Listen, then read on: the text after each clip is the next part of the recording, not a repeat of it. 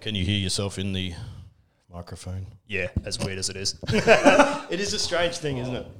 It's what bugs me at work. Like, got the, you know, some of the planes we fly, you can hear yourself through the ICS. Yes. And then there's one or two. It's like you're hot micing or something. Yeah, but then there's one or two that you can't hear crap. Yeah. Like, I've done it before. I've been sitting in there and I have a tendency to yell through the damn mic anyway. Not like you. You on the other hand, you're a special case for that. But I'll be sitting there and I'll be going, I can't hear crap anyway. Yeah. And I'm going, I got fucking bad hearing. And I'm sitting there going, I can't hear myself talk. Like, you know, you're talking, you block your own ears and you can hear the echo in your head. Yep. But you can't. It's frustrating. You just, I don't know if I'm saying the right thing. You got to Bill up the front. He's talking away. And I'm like, I think they're hearing me. Bill's real quiet too. I reckon his headset, something going on there. He always seems real quiet unless the. I think it's the headset that he's got because he picked that up from a mate ours that we both know. He fucked off to the airlines and well, that's all fucked up for him. But he had the headset and same fucking shit. You could hear all right. So, but it's just I think it's his mic. He's just super quiet. Okay, but that's Bill. Yeah. He's the opposite of us. Yeah, pretty much. Was I on the plane the other day when I was carrying on and I was talking out loud? The ICS was breaking. Cutting our headsets out. I was breaking the ICS. Who was? I can't remember the captain was, but they'd gone out on the actual radios. And we'd said something down the back. We've all lost it. You've just gone booming through, and they heard it through their headset over the intercom. Apparently, it's worth it though. Like, it's a long road ahead.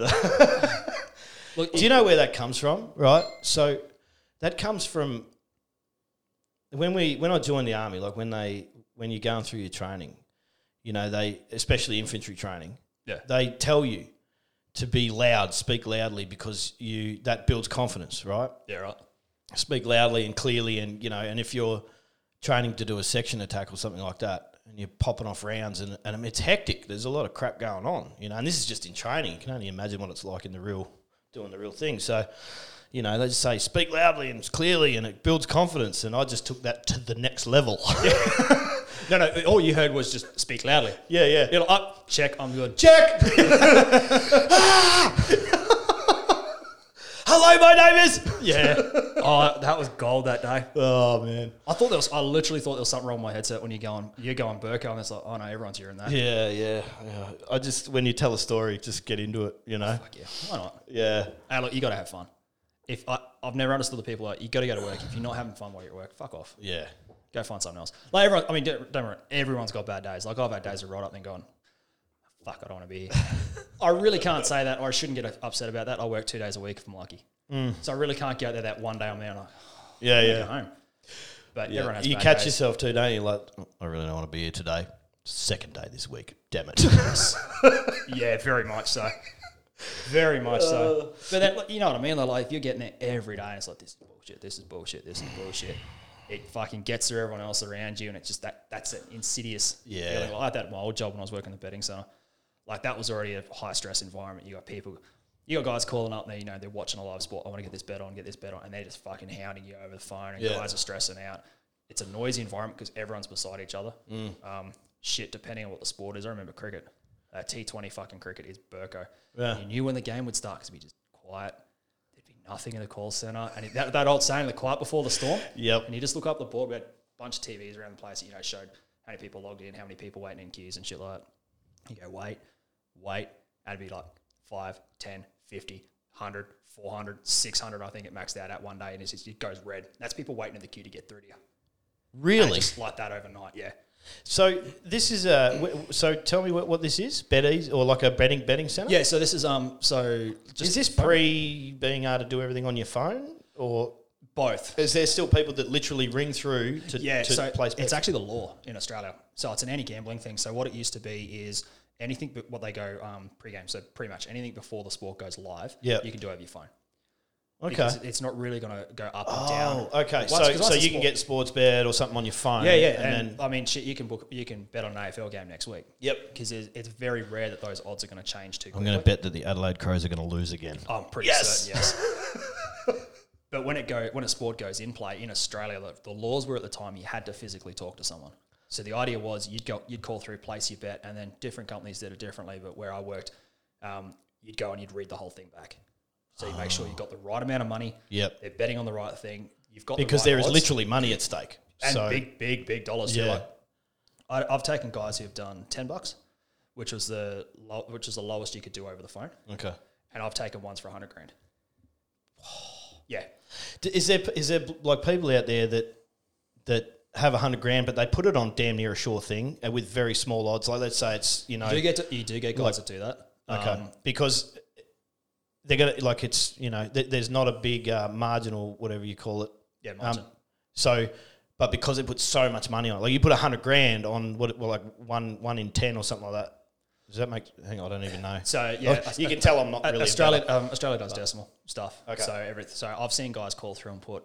I took a dude put $10,000 on. I can't remember exactly what the odds were, but it was like to win $1,000. Okay. So it's 1.01, I think. Okay. That would technically be classified as a short bet, like an even bet that could go either way. Yeah. You'd go as sort of 1.8.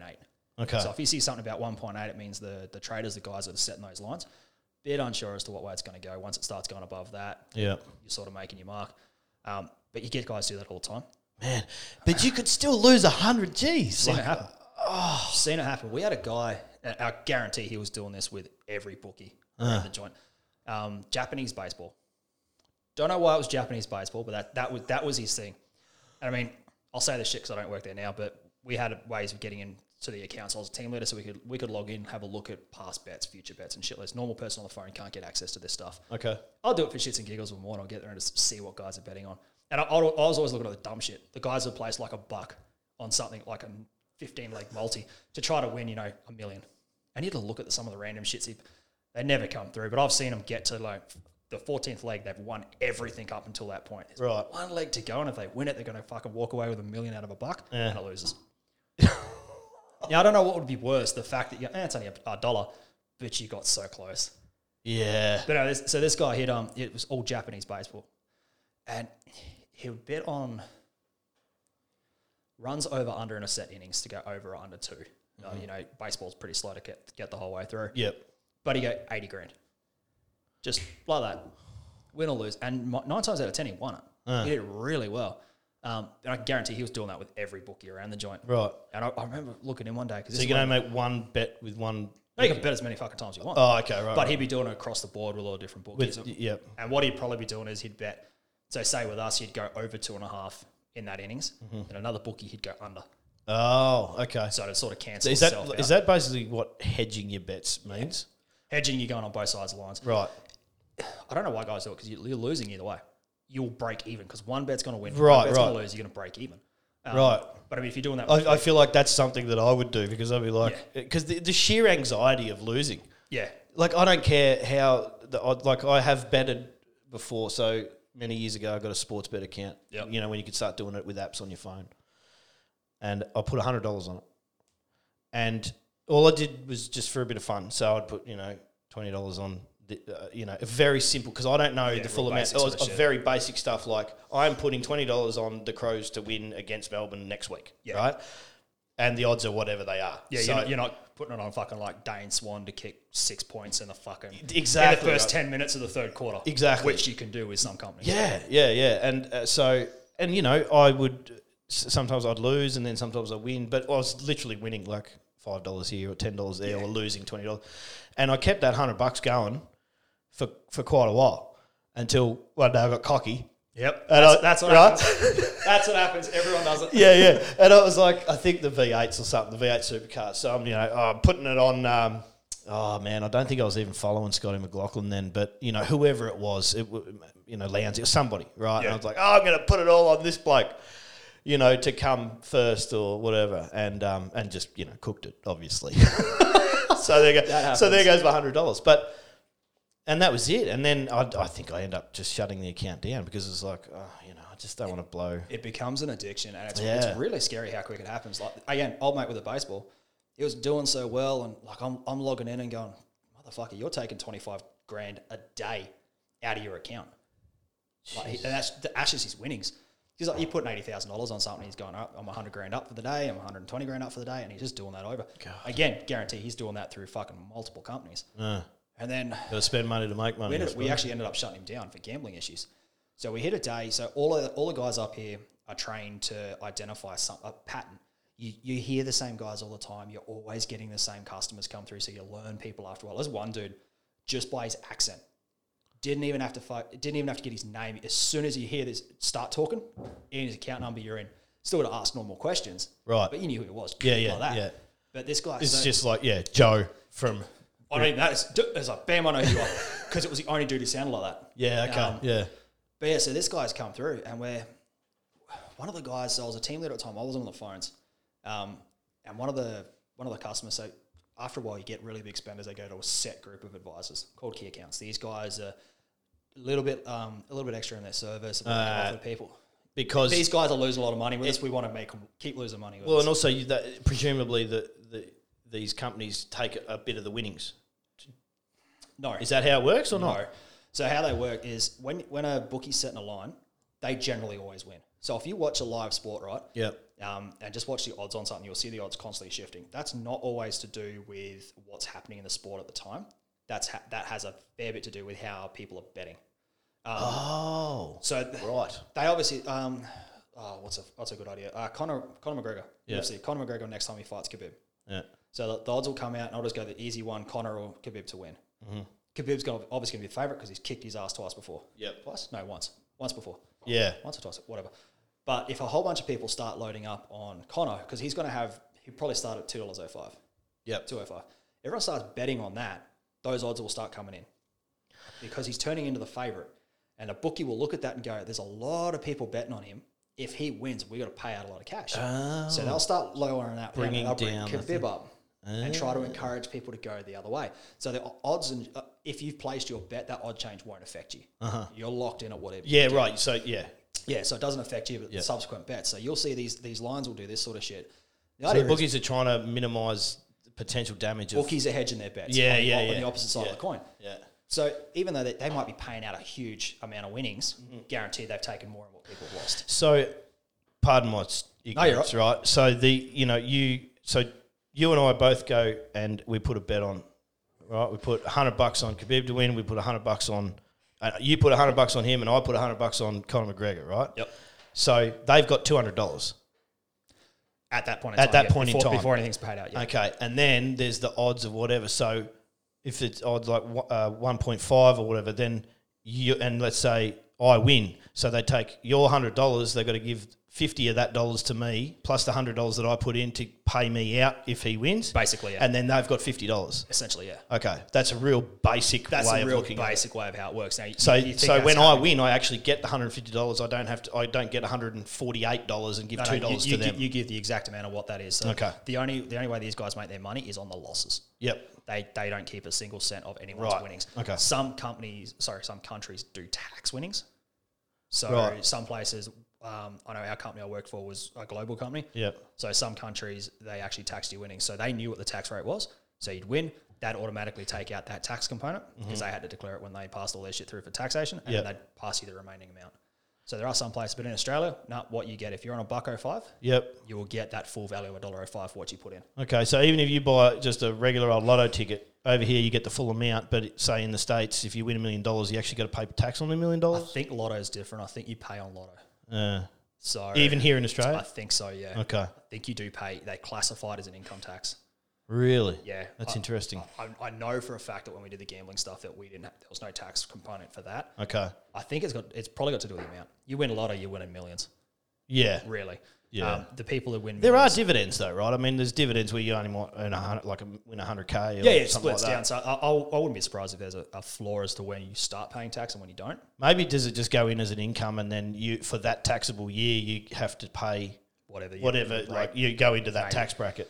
Maybe because that's a lot. Like after a certain point, you're paying 50 cents in the dollar or whatever it is. You lose it. You lose it because you hear it all the time. People winning, they win the $100 million Powerball, but they might only get 74 million out of that. Right, yeah. I mean, fuck, that's still a lot of cash, but they've lost rather. And it still hurt though. Like, you know what I mean? It's like when you have to stand there in front. You know, they do the stupid shit. The fucking paper comes up. You get that giant novelty check, and you're standing in front of the post office or the fucking servo you bought the ticket from. Hey, I got $100 million, and inside you're just dying slowly because you just see behind that camera is the fucking ATM. This shit going, pay up. Just give us that money, mate. Yeah. I'm going to get mine. I'm going to get mine.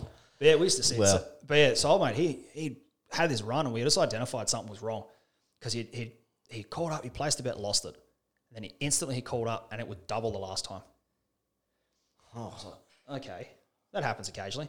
Lose it, and it happened again, and it happened again. And one of our guys just instantly flagged it to, it went past our team leaders, go straight to the supervisors for this response, because they're going, something's not right here, this is outside his normal. Oh. So what he was doing is he was trying to cover his losses from the previous bet. So he put 40K the first time, bet 80K the second time, bet 160, and he was just Is trying that to like cover his basically losses. like betting on black because eventually black's going to come up? That's pretty much the idea. He was hoping, I've just got to win one, and I'm going to cover. But you can imagine, like, you lose 40, lost it. 80, lost it. Well, there's 120 grand you down the hole. Fuck, 160. Fuck, I've lost that now. I'm 280 grand down the hole. That's what was happening. Now, this guy had the cash in the account, so we weren't overly concerned about it. Yeah, yeah. Then after all, I mean, it's his fucking money. Then he deposited. Oh. And it kept going. And we're like, ooh, that's not good. You're playing with money that's in your account right now. We're not concerned about that. Yeah. That's winnings. But you've chewed through that, and you've just dropped 100K on there now. And you're playing through that again. So we could suspend accounts. Just suspend it, locked it. You can't access it online. You can't access it over the phones. You have to speak to a supervisor. It just forces you to go through. Okay. And they told him, they're flat out, look, we think there's an issue. We have to go through this process, and I find out what's going on. Because it's a responsible gambling. Like the gambling companies in Australia are held massively to RGI requirements. Okay. It's a huge, which is good, I think, because you see a lot of people that are in a lot of financial trouble trying to use that model try to dig themselves out of it. Jesus Christ. It never works. You never come out ahead. But these guys, yeah, we've it'll keep going otherwise. I just need to hear it ring in case work calls me. Oh, no, that's all right. All good, brother. But yeah, and I think they're on the phone with him for like half an hour. And then it turned out that he'd lost, I think they were saying, because he just spilt the beans, he'd lost about 800 grand in 4 hours. That's not just with us. That was with a whole bunch of other places. We're like, 800 you need to get help. They shut him down. Now, I don't know what happened with other companies. They were at the time bringing in legislation like a central database that if you got banned from one company, you'd be banned from everyone. Okay. Just because if you've got a gambling issue here, but you don't tell these guys over here, that gambling problem persists. You haven't fixed anything. So I don't know if that happened with that, but yeah, just overnight like that. Oh, I used to see that crap all the time. Like you'd see people betting, and again, guys were trained to see this sort of shit. You'd listen to calls and you just see the patterns, and you'd go, $1,000 lost it. Deposits 1,000, loses it. Deposits 1,000, loses it. Deposits 1,000, loses it. Deposits 5 grand, loses it. That's a problem. Yep. Because all of a sudden you've just gone, fuck, I need to get some cash, and you just start dropping it in there. The other good one was guys would be on a decent winning streak. Like, cause gambling issues can present in different ways. Sure. You get guys that'll be winning and having a really good run with it, and they put the withdrawal request through, then they'll cancel it. Bet a little bit more, put the withdrawal request in, but then cancel it, and it never actually leave their account. Yeah. And it would always be they'd put the request in, shit can it, and bet the money straight away. And even that, like, it doesn't seem like it's a problem. It's like they're winning, they're not losing cash. What's going on? But it's like, no, they've got an addiction to to gambling. Because they can never let that money leave the account because they're getting anxious about it.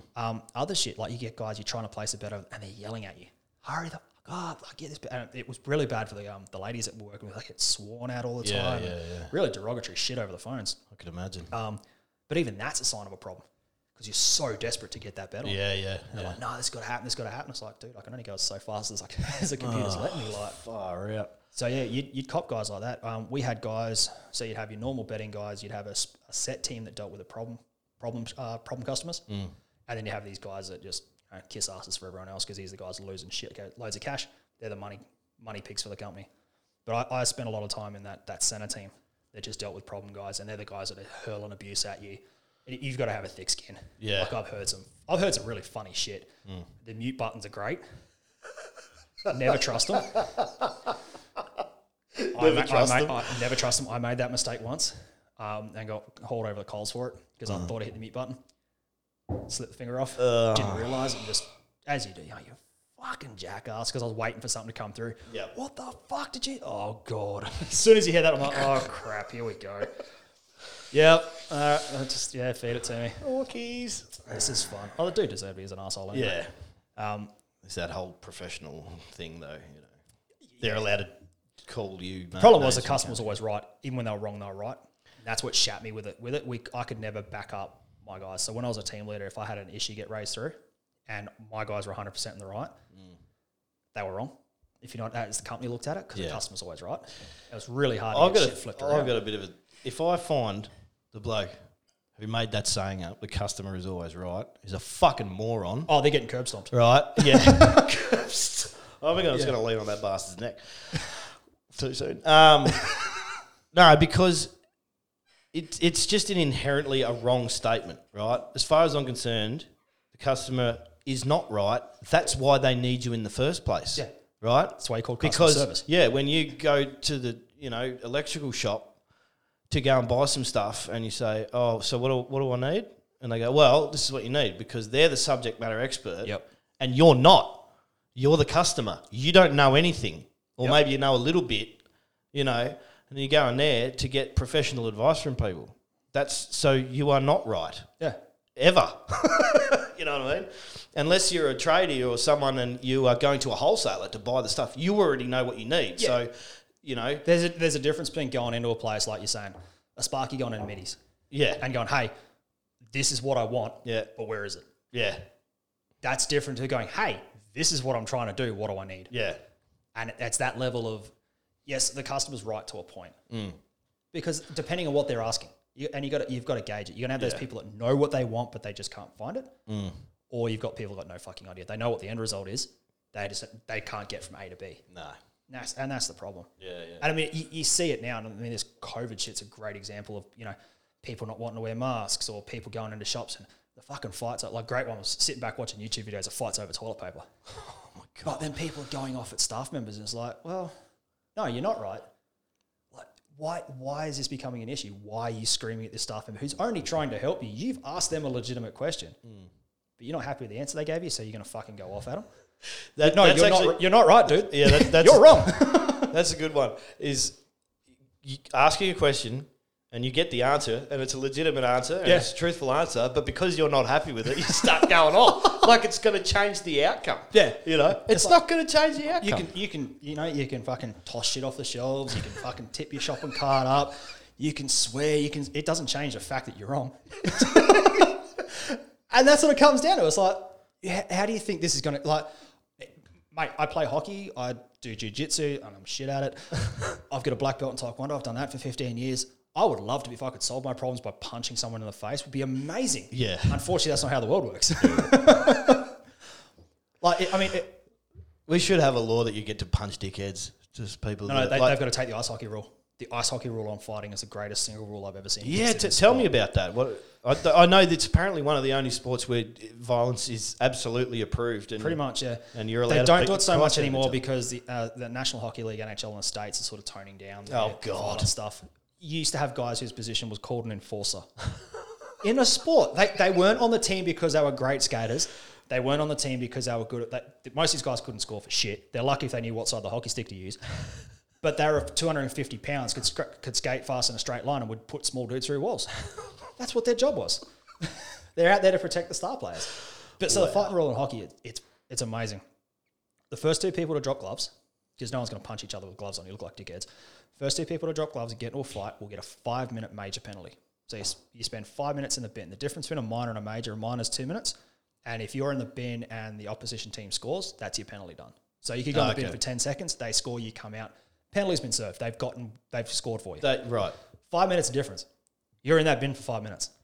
Does not matter what the fuck happens on that rink, you stay in that bin for 5 minutes. So you get in there, you and I fucking box on. The refs will stand back. While you're on your feet, it's safe for them to just go, nah, you boys go at it. If you're just sitting there jersey slinging for a while, like, all right, stop this shit, let's finish. If you hit the ice, they'll stop the fight because that's when it becomes dangerous. You basically got razor blades on your feet. Let's just chill that one out. You guys spend 5 minutes in the bin, come back out, she's all good. Anyone else who gets into a fight subsequent to that first one, so if you got first fight going on over here and these two boys square off, they'll get ejected from the game. Oh, yeah. Okay. So those guys will will be gone. at a time. Only one fight at a time. But after 5 minutes, you come back out. It's done. Yeah, right. Man, if the world was like that, no, I don't like what you're doing.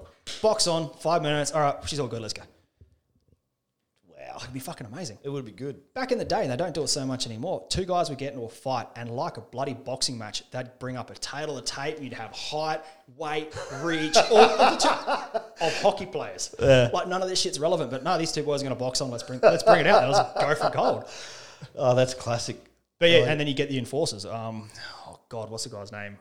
Brad Thornton. If you ever want to fucking laugh, he played for Bruins.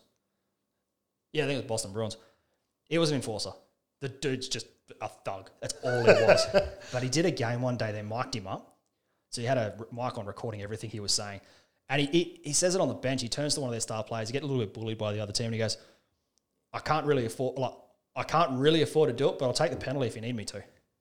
E.g., I've had enough penalties. If I take another one, I'm looking at games. Yeah, right. Like, I'll be sitting out for a while, but I'll take it if you need me to. Yeah. Because that's what his job was. You've got 4 lines on a hockey team. First line is all your star players. Yeah. Second line, not too bad. Third line, Fourth line, you're just there to give the first line a rest. That's all you're there. You're making numbers up. Yeah. Guys, just stand I feel there. like that's where I'd be on the 4th line. You know? But your job is just get out there and stand there. Yeah. Look, I could do that. Yeah. Actually, probably not, because I can't skate, so I'd probably be slipping all over the fucking joint. I'd probably ruin that as well. Yeah. But they're all fourth liners. All your enforcers are fourth liners. Yeah. And you know when it's going to... So I used to live in Canada, and when we moved over there, like, we got there on a Friday night. Sunday I was at my first hockey game. I had the tickets to the hockey game booked before the airfares. That's how fucking keen I was. But it was Vancouver and Calgary. The last time these two teams played, to give you an idea of how bad it is, remember how you get first line's your star players, fourth line's all your shit, just fill in the numbers. Yeah. Start of the game, both teams put their fourth line out. You never do that. There's one reason you put your fourth line out there.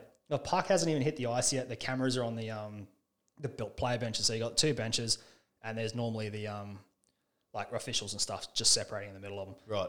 And John Tortorella, who was a Vancouver coach at the time, he's leaning around the perspex and screaming at the other bench already because they knew it was about to happen.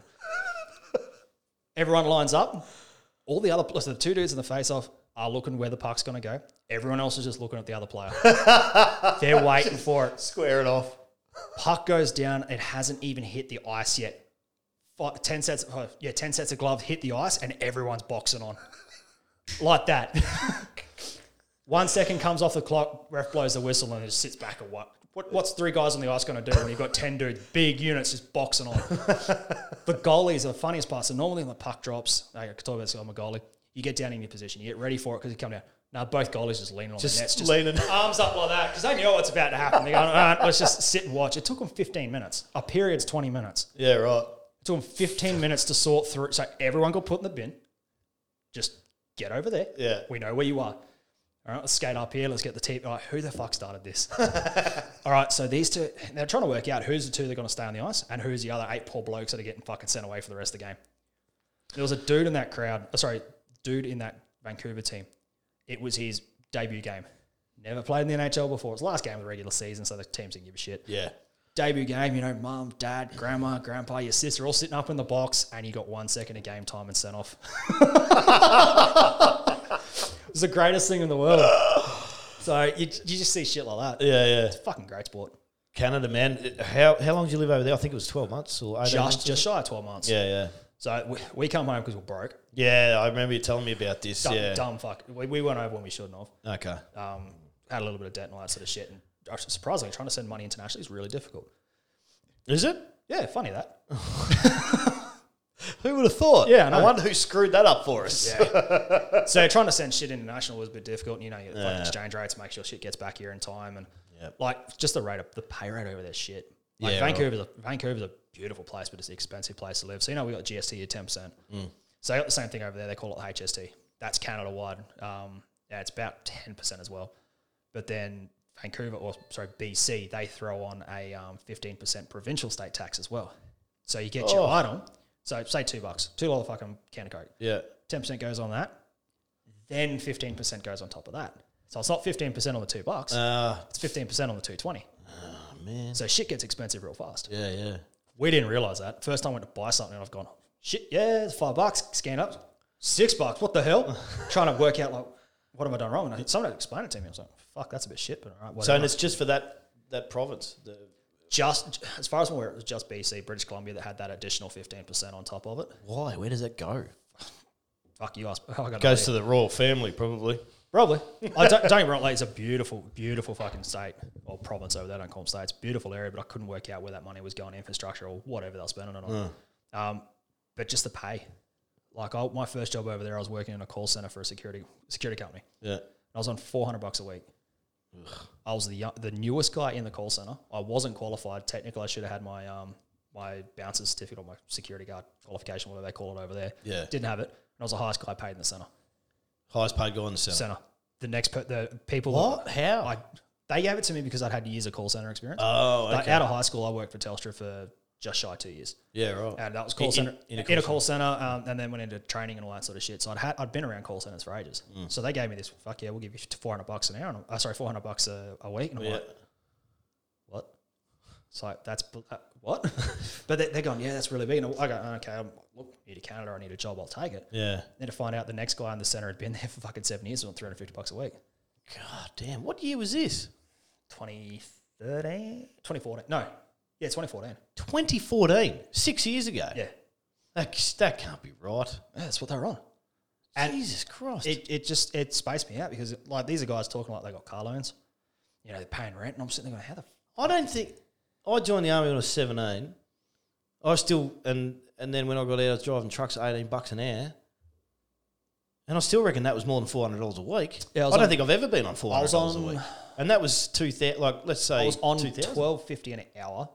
And then obviously pay tax out of that. So it worked out after the tax rate. I was on about 400, maybe a bit more. Yeah.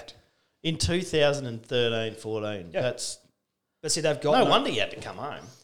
Yeah, well, just the rate of just how expensive it was. Because we'd gone over there. We knew we had shit we had to pay for back here. Like was your missus working?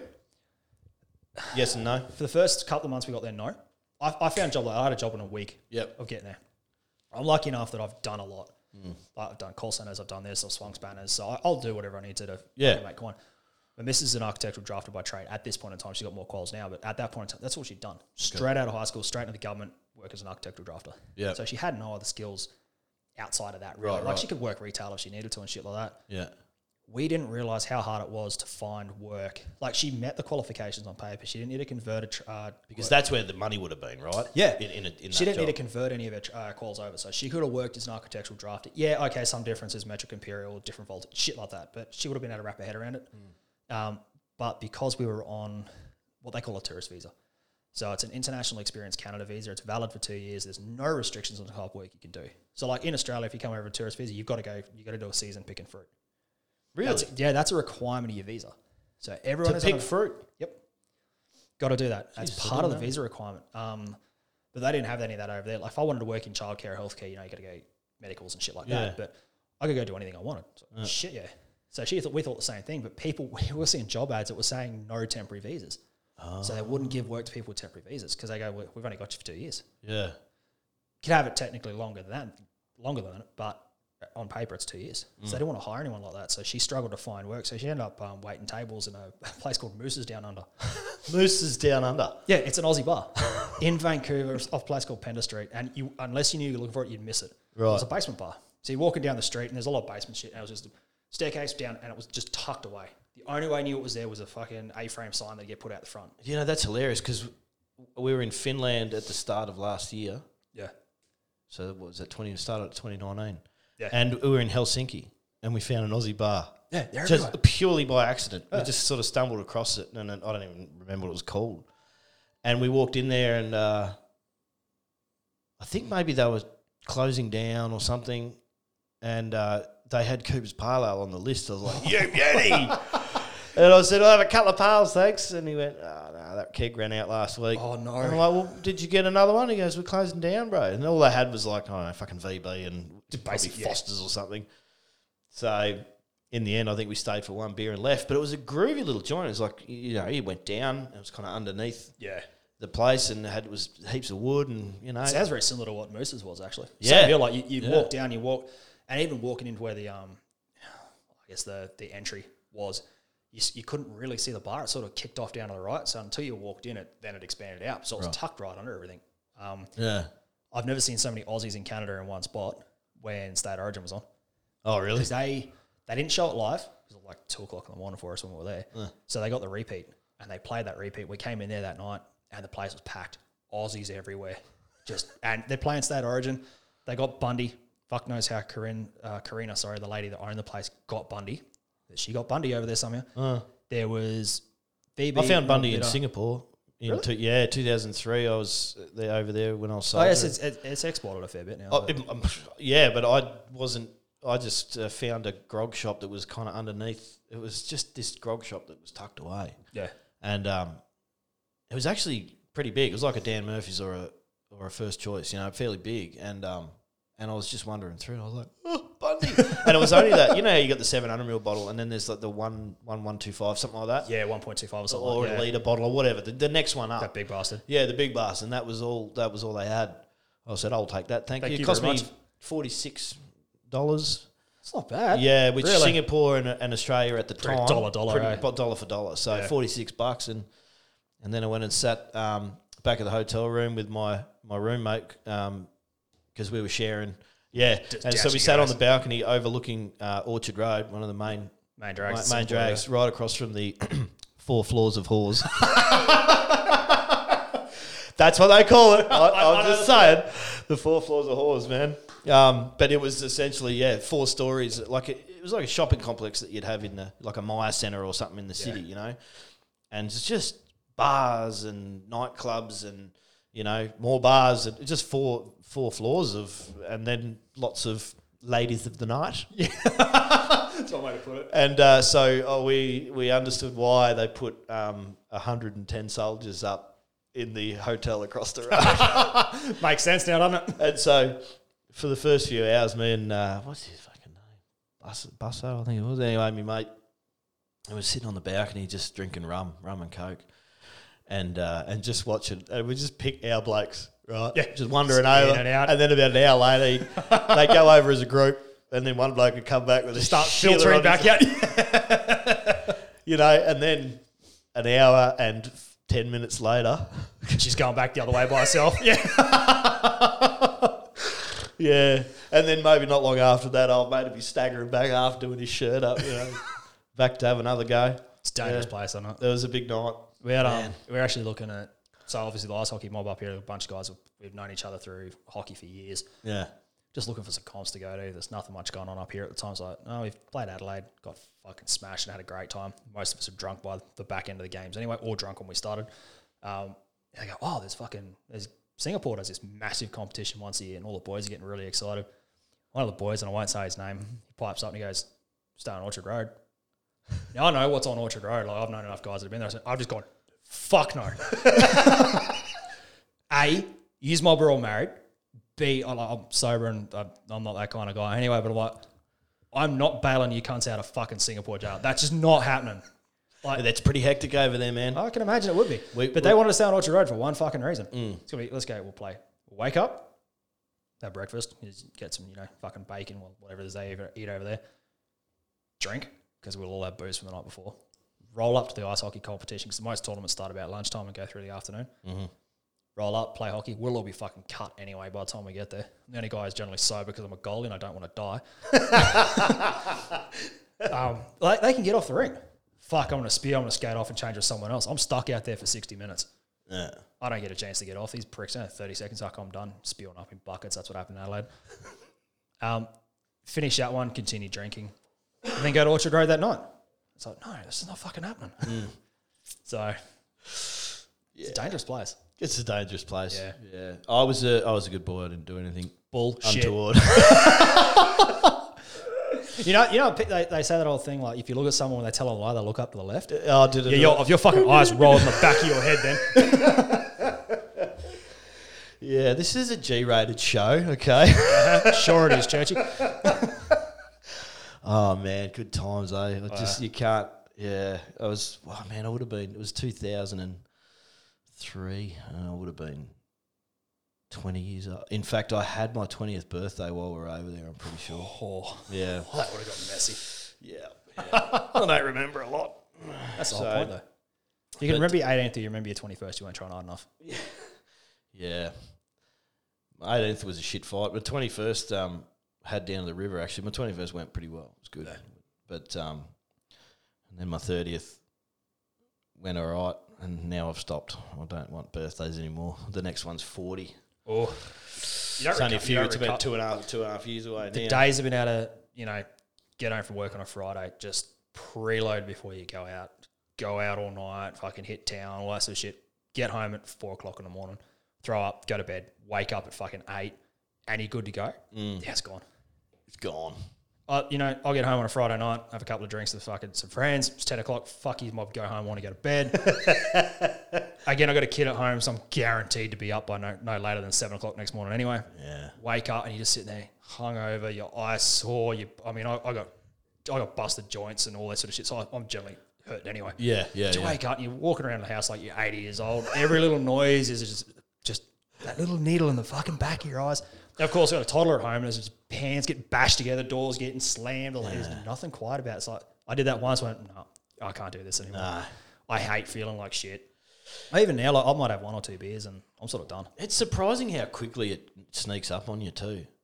It's just like, I don't even remember now, maybe mid-20s. Baseball bat across the back of the skull. Yeah, mid to late 20s, I reckon. And then all of a sudden one day you're just like, I'm hurting way too much. It is like that though, eh? Yeah. Like you just don't realise it. You just go, oh. Funny, actually, we were talking about that because I've finally switched from full-strength beer to mid-strength. Yeah. And I held out for 37 years. I held out. But, just recently, only in the last month or so, I've been buying Cooper's Mild, actually, but the mild ale because, I'm sick of hurting. Yeah. And you can sort of put a few more away. And I like waking up the next morning and feeling like I do now. Yeah. Sort of thing. Well, I can have a couple of beers and feel good. I mean, I'm a big enough unit. I can sink them down and I'm not too bad. Yeah. But you hit that fine line between I'm going to wake up tomorrow and I'm feeling great. I'm going to wake up tomorrow morning and I'm going to feel like I've been hit by a bus. Yeah, yeah. It's no sort of fine line middle area. It's one or the other. Yeah. And I have too much shit to do now. Yeah. I have too much shit to do. I don't want to wake up and waste half the day going, oh my God, I feel like shit. To do. Then inevitably you're looking outside going, fuck, that's a mess. I've got to clean that up out there. Yeah. So, nah, screw that shit. It's a bit different now, but when I was trucking, generally the days were long and I'd be in a parking bay somewhere. So, at night time I might have 1 or 2 beers and then I'd go to bed. But if you're having to roll up to a roadhouse somewhere, and there's other truckies that that you just happen to be in the same spot or they're from, the same company that you work for and you just happen to, and so 1 beer, 2 beers and then, you're hanging 1 beer, 2 beers is 1 carton, 2 cartons. By the time you finished. Yeah, we had, what was it, we're building roads and that and we had, so I had side tippers on the back. Yeah. And so when you finish your can, you just into the side tipper. So there's just roads and roads of mining roads just paved with empty stubbies, because then you drive around and get the road base or whatever it was you were carting, all put it on top of all these bowls. And driving down the window, go, oh, there's a can. And then in the side tipper, you'd tip it out as you're driving along, and you'd see them all right. And every now and again, and then the grader operator generally behind, and he's like, "Oh, don't worry about them, mate. It's all right. I'll dig them in. I'll roll them in so you can't see them. Yeah, empty rags and fucking empty. Just anything. Just your grease cartridges out of your grease gun. Finish with that one. Well, yep. Yeah, so it's all right. It came from the ground, goes back to the ground. Eventually, yeah. But at least some of those heavy nights, and then. The next morning, still had to get going at 6 o'clock. Yeah. Start your logbook and it's just get an hour down the road to the next place, get a cup of coffee and a bacon egg sandwich, and start feeling. Usually you start pulling yourself back together again. But one thing I noticed when I stopped driving and went flying, that it's a different rock show. When you go flying and you're hungover, holy Christ, it's shit. And you're bouncing around in the back of this plane at bloody low levels, and you just like. It's just we did it back. It's a strange one. So I just can't. I just don't do it. I just don't do it anymore. If I'm working the next day, I just got to cut it away because it just hurts. Yeah, for 8, 9 hours. And the worst part is you can't escape it either. You can't. There's nothing you can do about it. We did. So I got my commercial back in 2008, I think it was. And prior to getting that, so I had to build hours. Minimum I had to have I think it was 250 hours before I could sit my test and all this sort of shit. So we did a flyaway. Me and another guy was doing his commercial in one plane and all the bags. An instructor and 2 students who were working on their private license in another one. Went out of Victoria up to Queensland, New South Wales border, a place called Mungandai? No, Narromine, sorry. We didn't go to Mungandai, that one. And then sort of worked our way back down over to Renmark and shit like that and then back. Yeah, okay. About a 5-day trip. Great fucking fun. We're pulling a broken hill one night and Webb was the other dude I was with. was my turn to fly. My turn? No, I flew in, so he was going to fly the next one because we were sort of sharing leg by leg because we were both building time. Yep. We've pulled in a Broken Hill. I'm like, fuck yeah, I've flown this afternoon. Have a couple of beers tonight. Big feed, because I can chill the next morning. Fucking Webb hit the sauce hard. So we get in there and we're all hungry. It's about 5 o'clock. Nothing's open. We just want to feed. We've been up since fucking 5 that morning. Yeah. Flying around, it's like you constantly bouncing around. You just feeling. You feel fatigued. It is a strange level. It's a strange level of tired. Strange fatigue. It's just that vibration, that constant noise you can't get away from. Yeah, I thought I knew about fatigue in trucks, but when aviation is a different beast, man. Now I'm lucky with our job. I've been around aviation since I was a kid. So I've always been in planes. I was kind of used to that. Even when I started working with us the first week on the back of a dash, and I was like, holy shit. You just get to the end of the night and you're just fried. Yeah. Different because, you've got the mental focus as well, but you just can't get away from that environmental stress. Indeed. But we're walking around. We finally find a pub that's open. We've been walking around Broken Hill for about 30 minutes. Oh, yep, fuck yeah. When's your kitchen open? 7. All right. Can we get any food right now? Because we're all paying for a feed. Oh, yeah, look, we can just do it. What was it? Just like a sort of fucking, nuggets, chips, wedges. Just anything that goes in the deep fry, basically. Deep fry that shit and bring it out for us. By the time that comes out, Webb's 6 beers deep. He's just he's the kind of guy that just opens his mouth. Well, there goes a pint. Okay, this is how we're turning this one out. So I immediately toned down. I'm 4 beers deep. I'm just going to stop for a little bit and see where this goes. Because if we're both fucked tomorrow, we can't go anywhere. And Webb just keeps seeking on for 2 hours. Then the food comes out, smashes this giant palmy, which is about the size of that book. There's palmy, and then there's chips and shit underneath that. Hammers through that. Oh, great. And it was cheap too. Yeah. Get home that night, Webb's fucked. We're back to the room, and he's just fucked. He's like, all right, you can go to bed. We'll sit here and play in the next fucking morning. I turned to my instructor, and Scabby, and I'm like, he's not flying tomorrow, is he? So how old was I at this time? I was fucking 17. I think. True. At this, no, 18. I was drinking. Yeah. 18. Of course. Sorry. Everybody, 18. Actually, I think I was actually legit 18 because I had my 18th birthday when I was down there. Yeah. I just can't remember if it was before or after, but anyway. I got the next morning, and we're flying a little 172. So this thing's cabin-wise probably about half the width of this table. Two of us jammed together. Not about the length, actually. So that's what you got to jam 2 big units in. Yeah. Webb's my size. We get in there, and Webb's just hung over. He's doing the whole sunny's on. He's holding his head in his hand like that. Could you smell him? Yeah. It's when you can smell him. So I said, dude, just sit on the tyre, because the plane we were flying, the fixed gear didn't have the little wheel spats over the fucking tyres, so you could sit on the tyre. So I said, just sit there under the wing in the shade, because it's Broken Hill. It's already fucking pushing 40. It's hot as balls. Yeah. Just sit there, dude. I've pre-flighted it, jumped in, and Webb's just in there, seat back, curled over the side, and he's like, oh. Good thing about a fucking 172, they don't go fast enough. You can open the side windows if you need to. And I'm like, dude, if you're going to throw up out the window, like, I'm not cleaning this shit up outside the inside of the plane, because I don't know where the bloody sick bags and shit works. We had them somewhere. And for the next 3 hours while we're in this thing, it was a rough day. Webb's just holding his guts on his fucking side trying to sleep. I'm not helping. I'm doing this. How long were your legs? Couple of hours? About 3 hours. Yeah, We'd normally go about 3 hours and switch out. Yeah. So we did 6 hours a day. So you'd fly, find somewhere, intermediate stop, refuel, switch over and head on from there. That was more so for the other guys because we were carrying all the gear. So if anyone in the other aircraft, they wanted something out of their bags, it jammed in with us. That was just a weight thing. So about 3 hours is what we averaged. Yeah, right. Fuck, I learned some. People say you learn from your mistakes. Yes. Like, it's probably been... You're supposed to anyway. Yeah. There's been 3 things when I was learning to fly when I just got my license that scared myself dumb enough that I got never done that fucking mistake again. One of them was inadvertently flying into IFR without an instrument rating. Oh. One of them was flying a plane that I didn't actually know, A, how much fuel it carried, or B, what its fuel burn an hour was. I'll tell you the story on that one. And then the other one was taking off in marginal weather conditions and having to do a turn back and barely making it back to the runway before a fucking thunderstorm hit us. So the first one was on that flyaway trip we did. The plane we were flying had to get up to Narromine to a avionics engineer. It was getting an instrument replaced. Remember that massive dust storm that kicked up through Alice back in about 2008? It blew through Alice and it went through Sydney and, turned the sky in Sydney.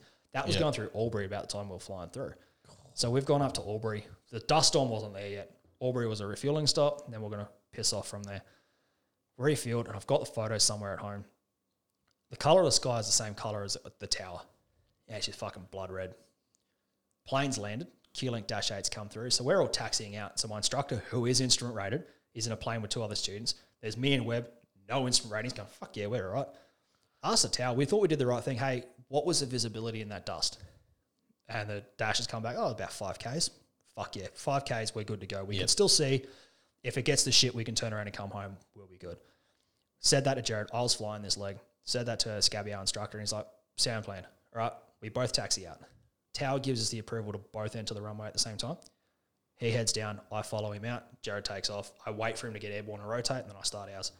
I get airborne, look down at my departure time, look up and go, fuck. In the 172, about the edge of that book is the edge of the engine cowling. Couldn't see that. It was that thick in the dust. Could just see the wheel spat beside me, and I looked out the side. Could see straight down because we're sort of just in the bottom of it. Right. Then over the radio, I just hear my instructor go, hey, Nick, what height are you at? 7.5 wide. And he goes, I'm going up to 9.5. You just went left to right underneath us. And James, the guy in the back, could count the rivets on the top of your wing. Never saw him. Holy shit. Shit, okay. But now we've got a fucking dilemma. A, Albury, mountains. Yeah. I know what my lowest safe is because I've just gone straight to it. When we hit the dust, the only thing I had on my mind was to get up away from the hills. Now what the fuck do we do? What was your lowest safe? 7. 7,000 feet. At that, was it 7? 7. No, lower than that in that area. Yeah. Either a hemisphere, it might have been a bit lower than that, but hemispherical, I need to be at 7.5. But I now can't go back because I can't see to navigate my way around. Albury had no radar, so they were no fucking help to me. Luckily, I had no instrument rating. So I'm trying to fly a plane using reference to a gauge that's about yay big. And I now know, I've done my instrument rating since then, but you can get fixated. So you've got an artificial horizon, you know what that is, we fly. Sure. But if you just look at that, you'll still climb, you'll still descend, you'll still turn, because it's good, but it's not perfect. No. Like I can be straight level and lose height. If I haven't got the fucking power set right, I'm still descending. So you have a scan, artificial horizon, you always come back to. But you go here, airspeed, back to this, down to your altimeter, back up, across your DG, whatever your 6-pack arrangement is, but you're constantly scanning. You never fixate on one thing because you'll fucking lose it. You could lose a vacuum pump, but that artificial horizon could be slowly toppling over because it's vacuum powered. Right. But if I'm fucking following that, so I'm not looking at anything else, I'll end up turning. And if a very gentle turn, you won't feel it. No, that's right. Without visual reference, you won't feel it. Yeah. So that's why you constantly scan, because all of a sudden you go, that's telling me to turn right. That's telling me I'm flying straight. What's going on? So something goes, shit, something's not marrying up here. I didn't know that. So when you do private license, you do like 5 hours. They give you just enough instrument experience to go, fuck, I'm in cloud, turn around and get out. But they drill into you 127 seconds. I don't know if it's still a figure.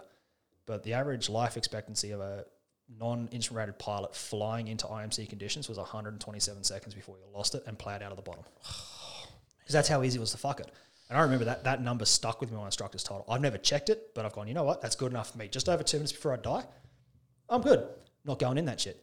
So, but I'm now stuck in this situation. I don't know what the fuck to do. Now, I played flight sim as a kid. I've gone, I know how that autopilot operates. Never used it in this plane before. And I know how that GPS operates because I've fucked with them in flight sim. Right. And I've just smashed it straight away. I've gone, set my altitude hold, set my nav hold, turn it on. Take my hands off it. Yeah. At least I know I'm not going to climb or descend, and it's going the right direction. Right. All right, we're going the right way. Now what the hell do we do? Yeah. And at this point, Viz is fucked.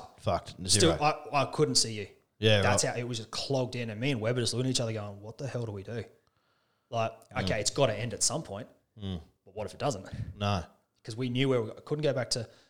The plane I was flying had the ability to do instrument approaches. It was an IFR machine, so it had the GPS with a database. You know, guys talk about RNAVs. It had all that in there. I had no training on it. No. I didn't have the plates. Someone could have talked me through it if I needed to. But what if I couldn't get the visibility to land at the other end? I'm still fucked. And then I've got to go back into that shit. Yeah. Don't know how high it was, so I can't outclimb it. So we've just kept going. I'm on the radio to my instructor in the other plane, who's fine, by the way. He's got plates. He's got his fucking IFR rating. He's all fucking hunky-dory. He's now flying because the students are fucked. Well, actually, no, he wasn't. He was in command, but the other student was getting a bit of IF time. Okay. But we're on the radio. I'm like, dude, what do we do? Like, what's going to happen if we get to the other side of Narromine and this shit's extending that far up? How do we land this thing? So you're still tracking away from Albury? We're still going away from Albury. I made the decision that heading north, the lower safe descended. We got out of the mountains. Yep. Flat land. I thought I've got a better chance if I have to of not playing on the side of a mountain if I get away from Albury. And that was our decision. Just get away from Albury. Mountain. I can't go back there. As a there was no point me staying in the hills because it wouldn't have fucking made a difference. I'd rather go towards flat land and lower land just to give me a chance to get out from underneath it. Yep. 4-hour leg, 3 hours in the dust. In a naturally aspirated aircraft engine. So that was going to be my next question. This is a piston powered air cooled aircraft in thick fucking and you're dust. Essentially in sand. You're pretty much flying in sand. Yeah, flying. It's an easy way to put it. And I'm just sitting there going, this can't be good for the engine. No. But again, I don't have a choice. And we were doing it like we were flying along and looking out the window because again we could see straight down. So we must have just been sort of just in the bottom layer of it. Mm-hmm. But again, we were still at that level. What was your altitude here? Do you remember? Well, I think we went up 7,000. I think we went up about 7.5 the whole way. Okay, which is a hemispherical level. We knew that was the lowest, and I was flying as low to low safe as I possibly could because if I could get under it, I would have ducked straight down under it. But I wasn't willing to descend out when I was still seeing dust and shit below me. I didn't want to push down until I knew like if I had 100 foot, I'd have nosed it down. Yep. But I wasn't willing to push it down because that last one of the guys go, all right, 100, 200, 300 down. Yep. Because that's Murphy's Law. That's what would happen. Absolutely. And we were looking down and I was seeing airstrips below us. And there was that back of my mind going, I'll just circle down on top of it. But then that same fucking problem. Now I'm having to turn. I can see that way, but my slant visibility is fucked. And then I'm having to do shit on an I'm liable to lose it. Yep. And I've got another dude with me. So no, fuck it. We plowed through. An hour out on Narromine, it started to thin. So I could see a little bit further forward. And we're like, fuck yeah, we're finally coming out of this. Then we ran into rain. Oh, no. Just enough to wet the windshield. Oh, no. So dirt and shit's turned to mud. So mud. You're basically at mud. Yeah, I've just gone, fuck it. I can somewhat see we're good enough to go. We've landed, taxied in. My instructor's been there for 20 minutes because he's done all the other sort of shit. So he has managed to play ahead and I'm just, what the fuck do I do? And there wasn't a lot he could do for you either, was there? The only thing that he could have done is he could have talked me through setting the autopilot up to fly and approach. Yep. But I would have had to manually handle the rate of descent. Yep. It wouldn't do that for me. I'd have to manually handle that. But he could have talked me through. But again, you can only come down to a certain height where you've got to become visual. Yeah. And if he's flying it, he's trying to work his way through it as well. It was just a recipe for disaster. We've rolled up and this is how blasé we're at about it time. The instructor's rolled over and goes, welcome to IFR flying. Yeah, fuck yeah, that was great fun. Stupid, but you're 18 years old. Yeah. And when you're 18 years old, you don't fucking fuck, mate. You're just like, this is awesome. Yeah. But in the back of my mind, I've gone, I never want to be in that situation again. Nope. So I was on the fence about doing my instrument rating before I came home or just coming straight home after my commercial and looking for work and doing the IFR rating later. Fuck it, stayed there and did it. Yeah. I've used it twice to get my ass out of jail in situations I should never have been in the first place, and that was one of them. Second one about the fucking fuel situation. Again, I'm trying to build hours. So I hired a plane off of one of my other instructors and his son, who aerobatics pilot, Ben's great. We were heading up to Mungandai, which is a agricultural area. I can't remember what I think it's cotton or something. No, it's rice up that way. He was going up to pick up a plane to bring it back that was due for maintenance. I was going to fly him up and then just spend a week just slowly crawling my way back home. Again, just building hours towards my rating. Little 152. It's fucking hilarious to watch me get into, by the way. It's a little two-seater. It's a tiny plane. You're a big guy. You're like 6'2". 6'2". Yeah, and 125 kilos. 125 kg. It's 135 at this time. To get into the plane, I would open both doors. I have to lie across both seats, pull my legs in, and then leave myself around because I can't shift the seats back. Yeah, okay. But didn't ask. Again, I'm stupid. I know better now, and I knew better at the time. But again, I was 18. You're 18. Me and Ben are going, fuck yeah, it's going to be great fun. Let's go. Load up the back of the plane. The thing's sitting like a tail dragger. It's so heavy. Didn't do a weight and balance on it. Yeah. Again, we're just being blasé about shit. We know what we're doing. Because I used to do it all the time. If I had to go into Moorabbin from where I was, it was an hour down the road. Just jump in the plane, do a pre-flight and go. I wouldn't worry about a weight and balance. I knew exactly what I needed fuel-wise. You just get blasé about it. Didn't know it. And we jumped in this fucking plane. Filled the thing to the brim. I now realise that with me, Ben, all our gear and full fuel were overweight. But didn't think about that at the time. Plough off, take off, and we're heading up north. No idea how much fuel we burn. We just planned to go for 3 hours and land. Refuel and move on, refuel. So we got up to Mungandai, not a fucking problem. Stayed the night. He jumped on the plane the next day. I flew from there to Moree to refuel because I knew I was going to need it because I looked at the tanks and went, about half a tanky, I'll go refuel. Refueled, and then I went from there. I was supposed to go from there to Port Macquarie. That was where I go, fuck yeah, I'll go to Port Macquarie. That looks about 4 hours. Took off, run into bad weather. So didn't check my weather when I took off that morning. So I'm now fucking flying through some valleys to get over to Grafton. to get to the coast and then fly down coastal. Still don't know how much fuel this thing burns an hour. Still don't know how much fuel this thing holds. I now know it's 90 litres and it's 15 litres an hour. 15 about, yeah, so about 4-5 hours endurance in this thing.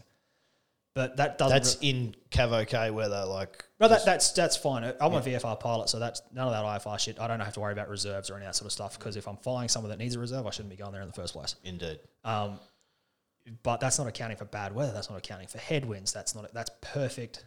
You fly and you run out of fuel. Yeah. So I finally get through the bad weather, fly past Grafton. Should have fucking stopped for fuel. So I've been airborne for 2 hours by this point in time. Get to the coast, start burning down the coast, come past Port Macquarie. No, I was going to Bathurst, sorry. Bathurst to Port Macquarie? Yeah, Bathurst I was going... No, it was Port Macquarie. I tell you lies. Fuck, it's been a while.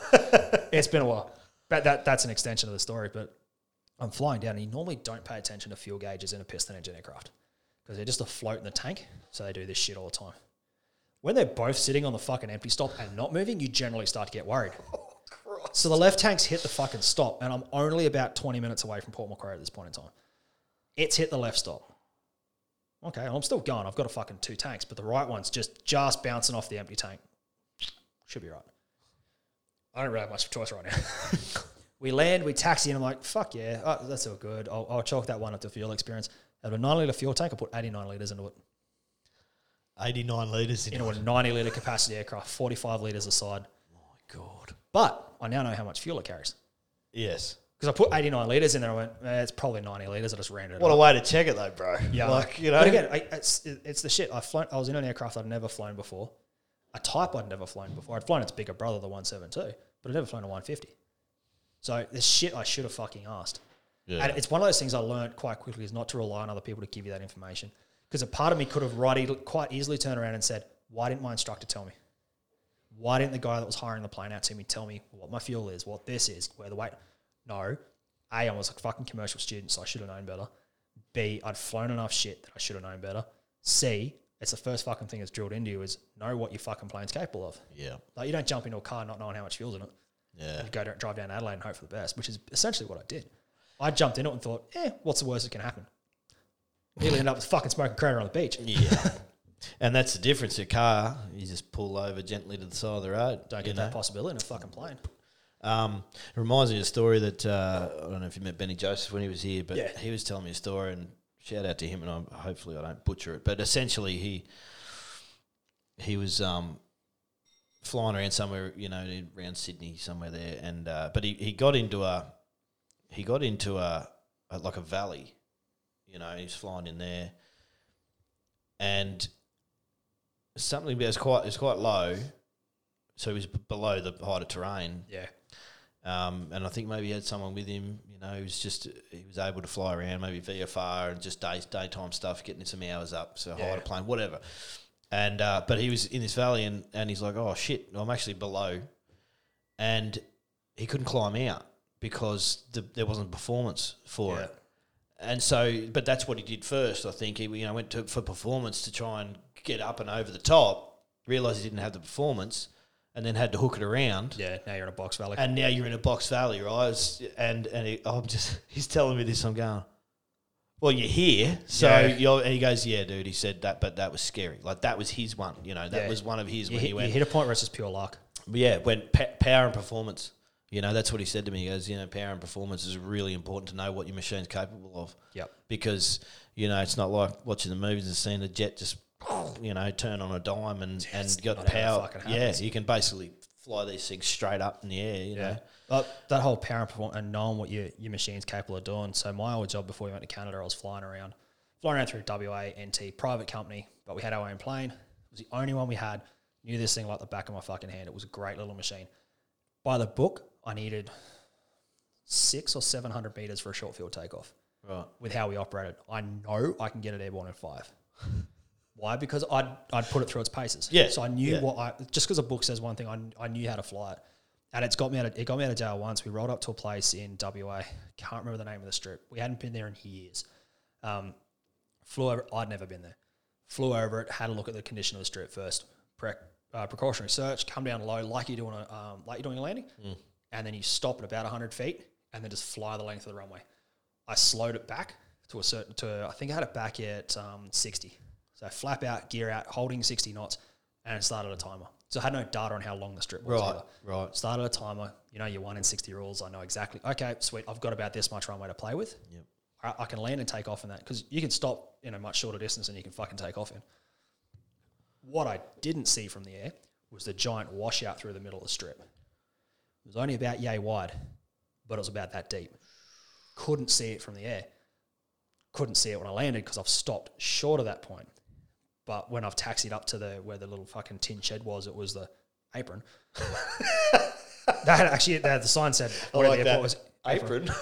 whatever the strip was, it had, I can't remember the name of it. It was something international terminal.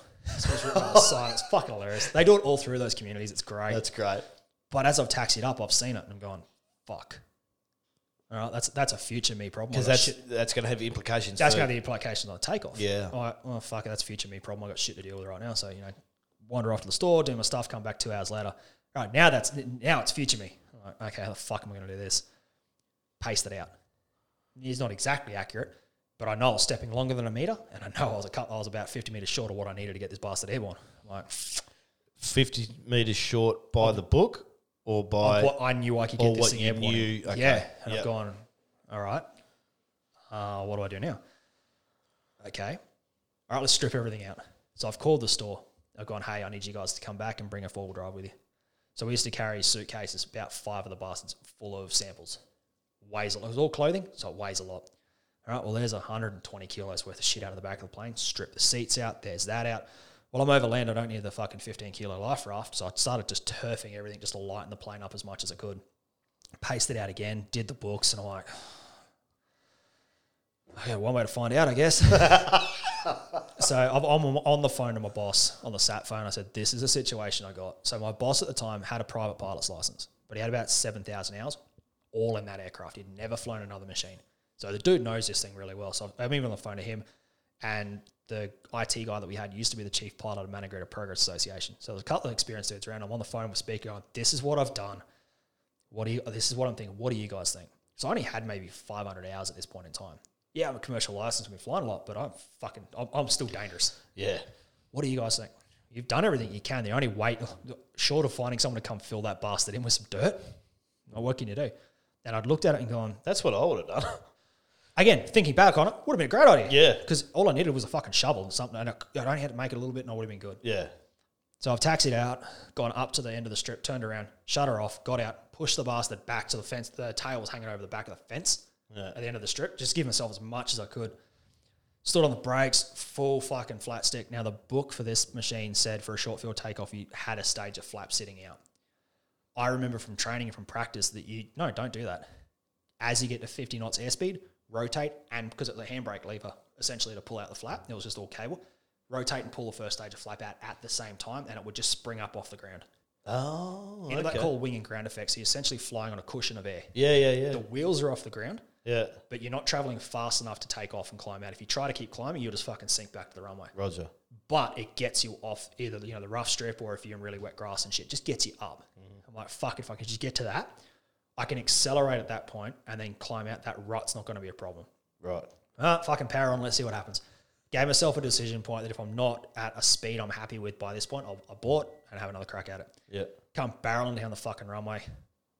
Fucking 50 knot. Well, I'm committed now. I won't be able to stop before hitting the rut. Hit 50, crank it, pops up, and then sinks back down on the other side. It's like, fuck. So I've literally just bunny hopped it. You bunny hopped it. Jesus Christ. Butchered the fucking... I can do it every day of the week, but it just, for some reason, I either over-rotated and I've come up too high out of that air cushion and sank back into the fucking runway. But I got over the fucking gap. Fuck, dude. Here comes the other bird pass. I haven't looked at the other half of the runway yet because I didn't consider I was going to need to use it. So I've just popped down the other side and just kept fucking barreling down. I'm like, fuck, all right, whatever. Rotated, got airborne. I'm like, on the phone to the boss. I'm like, yep, so I'm up. All our shits at this community, can we arrange for them to get it put on a truck and sent to Halls Creek? I'm like day one of a 5-day trip, mind you. So, oh man. But I mean, again, that was one of those situations where I didn't have much of a choice. My choice was I could have stayed there. Or, like I said, when I thought about it later on, I found a fucking shovel and just filled the bloody crack. Yeah, like I would. That would have made sense. Yeah, but I never did it. You just left it for the next bloke, you bastard. I don't think that strip had been used in a while. No, there weren't a whole lot of fucking tire marks on it, and I think I now know why. It reminds me of the was it the American Made? I think the movie with Tom Cruise in it. Yeah, and it was like the drug smuggling or whatever else. Yeah, and I think it was him. But anyway, it's same thing. And they're just like he's looking at the runway going, and they're just putting all this coke. Just keep loading the bus. Just putting all this coke in his plane. It was like that 402 up in PNG. You heard about that last week? No. Australian registered 402 out of PNG crash had 500 kilos of fucking crack cocaine in it. True. I think it was crack. But yeah, so they Australian pilots been arrested. What's the difference between cocaine and crack cocaine? Oh, fuck knows. I don't do drugs, so I wouldn't know. No. But yeah, he was in a remote strip in PNG and they're just loading. I know it was 500 kilos or whatever the drug was on the back of it. It's due to take off and they reckon that this thing's done a couple of runs before drug runs out of PNG into the Torres. Right. Landed somewhere in the Torres, offloaded into boats and pissed off from there. True. Yeah, old mate balls it up and crashed on takeoff because it's too heavy. Oh, power and performance. Power and performance. Yeah. I bet his boss was happy. Yeah, what one? Oh, man. Yeah. Yeah. You'd probably be safer off in a PNG prison. If you've just torched 500, well, I don't know if they wrecked it, but there's 500 kilos of drugs in it now. Well, owned yeah. by someone else. Yeah, yeah, by the government. Yeah. It's hectic flying over there, apparently. It was a few years ago now, but there was a guy called, his first name was Daniel, and he was Australian born, but, Asian fella.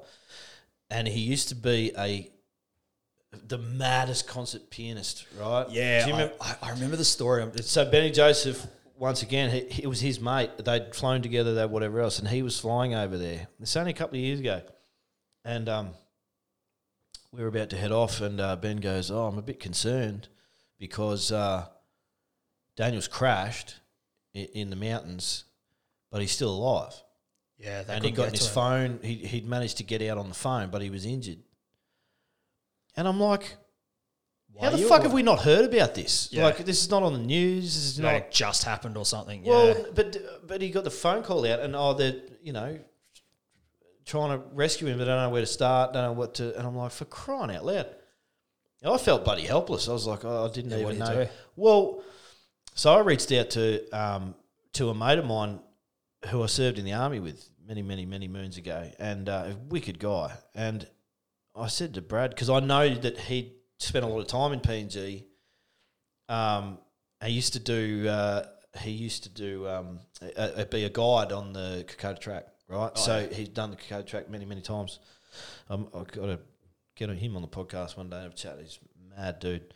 And I just rang him up. Now, I haven't talked to him since we were in the army, like for, 18 years or something, right? Yeah.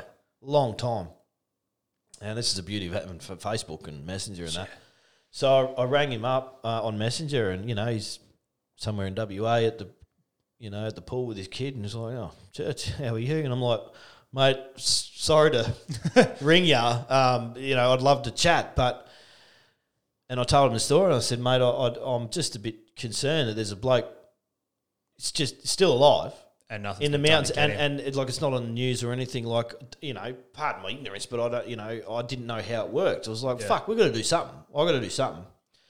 Anyway, and he said, he goes, well, actually, as it turns out, I know there's a journalist over there who works for the ABC, and he's like the PNG correspondent or whatever else. He says, a good mate of mine, so I'll give him a ring.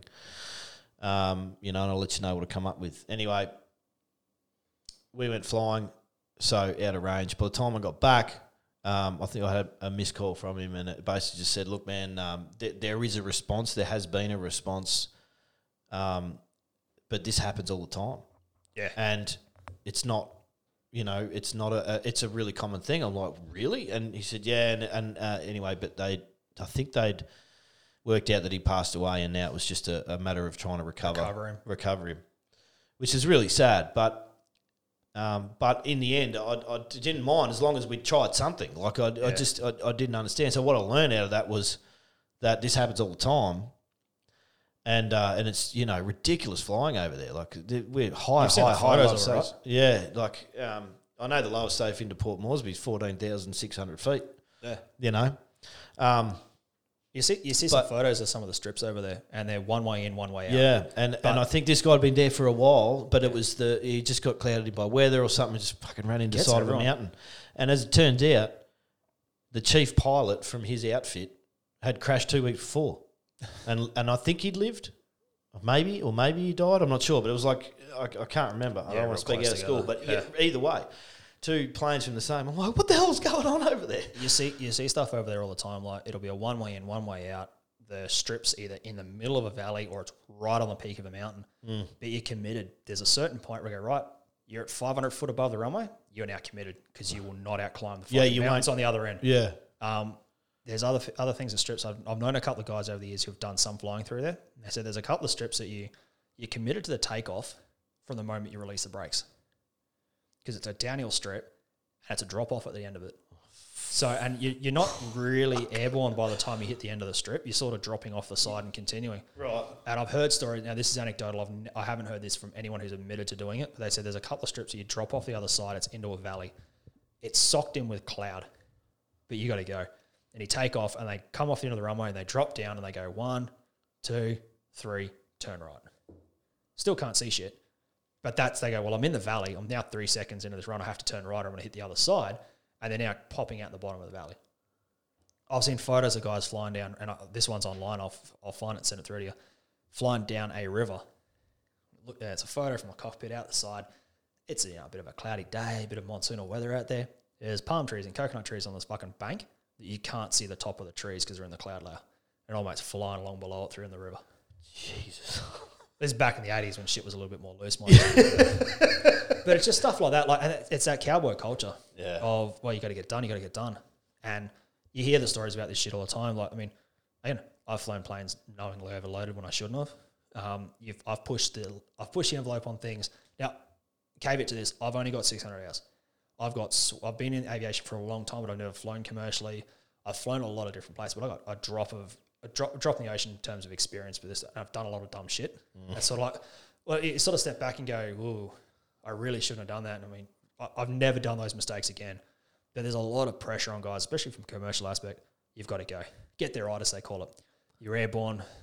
I don't have a night rating or I don't have an instant rating. Shit, it's getting a bit late. I'll just keep pushing on. I'm only an hour from home. And you're flying past perfectly good airstrips. I got to go. Like I did one out of Maningrida. Middle of wet season, we took off out of Milingimbi. Took off out of Milingimbi going to Maningrida. So there was a monsoonal storm coming through and it was coming in from Gove. So it was coming in from the east, moving west. We took off, had to get to Maningrida for fuel. Couldn't push all the way through to dump. Took off and I'm at 1,000 feet because the cloud layer is just solid on top of me and I'm flying along the coast. We can hear guys on the radio coming in from Darwin, blue skies and sunshine on the other side because the storm front was moving through. So they were fine. They were getting in and out of Maningrida and I'm on the road going, fuck, if I can just get there, I'll be right. Playing along the coast, going coastal from one point, coastal to another point. So I'm going to get there. I don't need to fucking follow a map. I just got to ocean on this side, fucking water, land on that side. I'll get there. Yeah. I'm about 11 miles from Maningrida and going, fuck, I should be able to see this now because Maningrida itself's out on a spit. I go, I should be able to see that fucking spit by now. No, can't do it. Just happened to look down and go, I'm at 400 feet. The cloud layer had slowly been descending, and without realising it, I've just been, because I'll just keep my head out of it, I've just been slowly descending underneath it. Oh, fuck, that's not good. All right, well, I can't see Maningrida. I don't think we get to Maningrida at this rate. Look to the right, that cloud just keeps going down over the ocean. We're going back to Milingimbi. Hook it around, start flying back to Milingimbi. That's a wall of water. So a storm would come through from the other side. Like, shit. Do the numbers. All right, I can go to Gove. Maningrida and Gove are the only two options I've got for juice. All right, let's go to Milingimbi. I can wait at Milingimbi for 15 minutes, and then I've got to push through. The only smartest thing I did was keep an accurate fuel log. So the runways at Milingimbi are 1129, like the main one in Darwin. So I'm on what would be the upwind of 29, and I'm just sitting there doing donuts because I can see the runway. No one else is out flying because no one else would be dumb enough to do this runway. And I'm just sitting there doing bog laps going, it's either going to clear and I can just shoot straight in for the circuit, or I'll have to make it through and I can watch this storm rolling through. And as I've turned around for what would be a final for 1-1, the GPS ground speed's just dropped. And I'm like, fuck yeah, I've got a headwind. Look ahead, I can see half of that runway. Screw it, I'm landing. Shot in there, and I've said to the guy next to me, he's just sitting there going, yeah, sweet. Because one of my faults is I can look super confident and super in charge, and inside I'm just on a fucking fire. I'm a dumpster fire going on in the head because I got no idea. Outside I'm cool, calm, and collected. And I was doing it. I'm like, yeah, I'm sitting going, fuck, if I screw this up, we're screwed. I even said to him, I said, look, just a heads up, if I have to bail out on it, because he could see something was wrong. So if I have to bail out on this one, I'm going to go left. We are going to fly into that. But that's the lesser of two evils because I ain't flying into that, which was just black cloud. You could see lightning. And I was like, I'm not going that way. I know is clear if I keep going left. I don't know what's that way. As we've rotated, touchdown right on the piano keys. Front wheel comes down, bang, straight into the storm. Again, like flying through a dust, I can't see the prop. I'm looking out the side and counting the bloody runway markers as they come past. And at Millingimbey, the apron is down the far end. So I've got to go the whole length of the runway. Taxi, and there's an Air North flight there who'd been waiting to depart because the weather was so shit. Oh, here's me and his tiny little fucking dinky 172. Roll up, taxi in there, unload our shit, strap it down, walk in there, and the fucking pilots are like, did you seriously just, like, were you waiting out on the runway? I said, no, I just landed. And they're like, what? I said, yeah, no, we were all right. We landed. I had about half the runway. I could see what I was doing. And old man just looked at me shady. He's like, you're a fucking idiot. Yeah, I know. Yeah. I was there for 3 days. It got that bad. We were socked in at Millingimbey for 3 days. Fair dinkum. Yeah, because every time we went out to have a look at the runway, like, I'd go out there and wait for about half an hour, but I couldn't see the runway from the parking apron, which is about 50 metres. Yeah, I'm not going to try that. If you can't see that, you're not taking off in that. Nah. But again, it was that get there-itis. I got airborne. I checked the weather. So what I read on the weather didn't reflect what was actually happening outside. First time I learned not to trust the weatherman. But it was just that get there-itis because in there I could hear guys on the other side. I could hear guys over the other side of Mount Greta coming in from the west. It was perfectly fine. Like, fuck, a couple more minutes and I'll be through it. A couple more minutes and I'd stop, the aviate, navigate, communicate. I stopped flying the plane. I just had this in my mind. I've just got to go, just got to go. Not looking down. What's to say if I'd left it a lot longer? There's a problem with the ocean that bad. It looks the same as a cloud. You've seen it. So that slight slant, nothing to say, I just would have skipped into the fucking water if I hadn't been paying. If I just hadn't looked down and realised, shit, I'm at 400 feet. Yeah. Didn't even notice I've been pushed down 600 feet. So. That's crazy, man. Never done that again. You know what? It's interesting when I started in aviation, because I came out of transport. So, 10 plus years in transport. And, I was blown away by the amount of similarities between aviation and transport, particularly when it comes to general aviation. So, professional outfit like what we're doing at the moment, it's extremely safe and whatever else. Yeah. But what I learnt as I met all the pilots, and it's very much like transport. When you start out, generally you start out in something small. You might have a heavy rigid, you drive that around for a while, you get your semi-licence. You might do a truck and dog around town, so which I think is a good place to start because, you 2 pivot points, so you get good at backing things and, driving around the place, it's small, it's tidy, you're not going to run over anybody if you take a corner too tight, you know what I mean? And then you work your way up to bigger stuff. And hopefully, along the way, you've learnt a fair bit about trucking because there's 2 types of truckies. There's a steering wheel attendant, and then there's a heavy vehicle operator, right? And one of them's a fucking reasonably professional, squared away bloke or Sheila, but who knows what the hell they're doing, and they can go backwards just as well as they can go forwards, right? And then you got steering wheel attendants, and they're only good for, you don't even let them put their own trailers together. They just come to the yard, they hook their truck up to the first trailer, and then they go depot to depot, and they can't fuck it up. And look, to be honest, a lot of them are like that, and they're fine. They're quite safe. You find a lot of guys that are happy doing that as well. They're quite safe. They do, they stop where they're supposed to, and their logbook's fine, and they're just happy doing that, and they get to the other end, and But if they break down, or God forbid they need to change their own tyre, or they don't know their own load restraints correctly, just say there's a lot more to it than that. But either way, when you're like big companies, things are generally a bit safer and things are maintained well. But then there's blokes who are owner operators, and it's a tough fucking business, man, being a subby, right? And it's that saying they've got to get their orders. You know, cooking the book, having the little button underneath the dash that switches the speed limiter off, you know. Overloading. But you get drivers, you get guys that they'll, for fear of losing their job, they'll push it. They have to, man, because the only way you don't get paid by the hour, you get paid by the kilometre. Yeah, more Ks you do. Right, yeah, exactly. And the margins are shit, you know, because if you're a subby, you got to take the work. Generally, it's all the snotty stuff that nobody else wants to cart. I mean, that's not across the board, but what it does is it brings in, you know, those cutting corners and there's just safety goes out the window and it's just go, and that's where, you know, blokes get into drugs, you know, and things like that. And, you know... It's a high stress environment. Yeah. Before you add that shit into it. Yeah.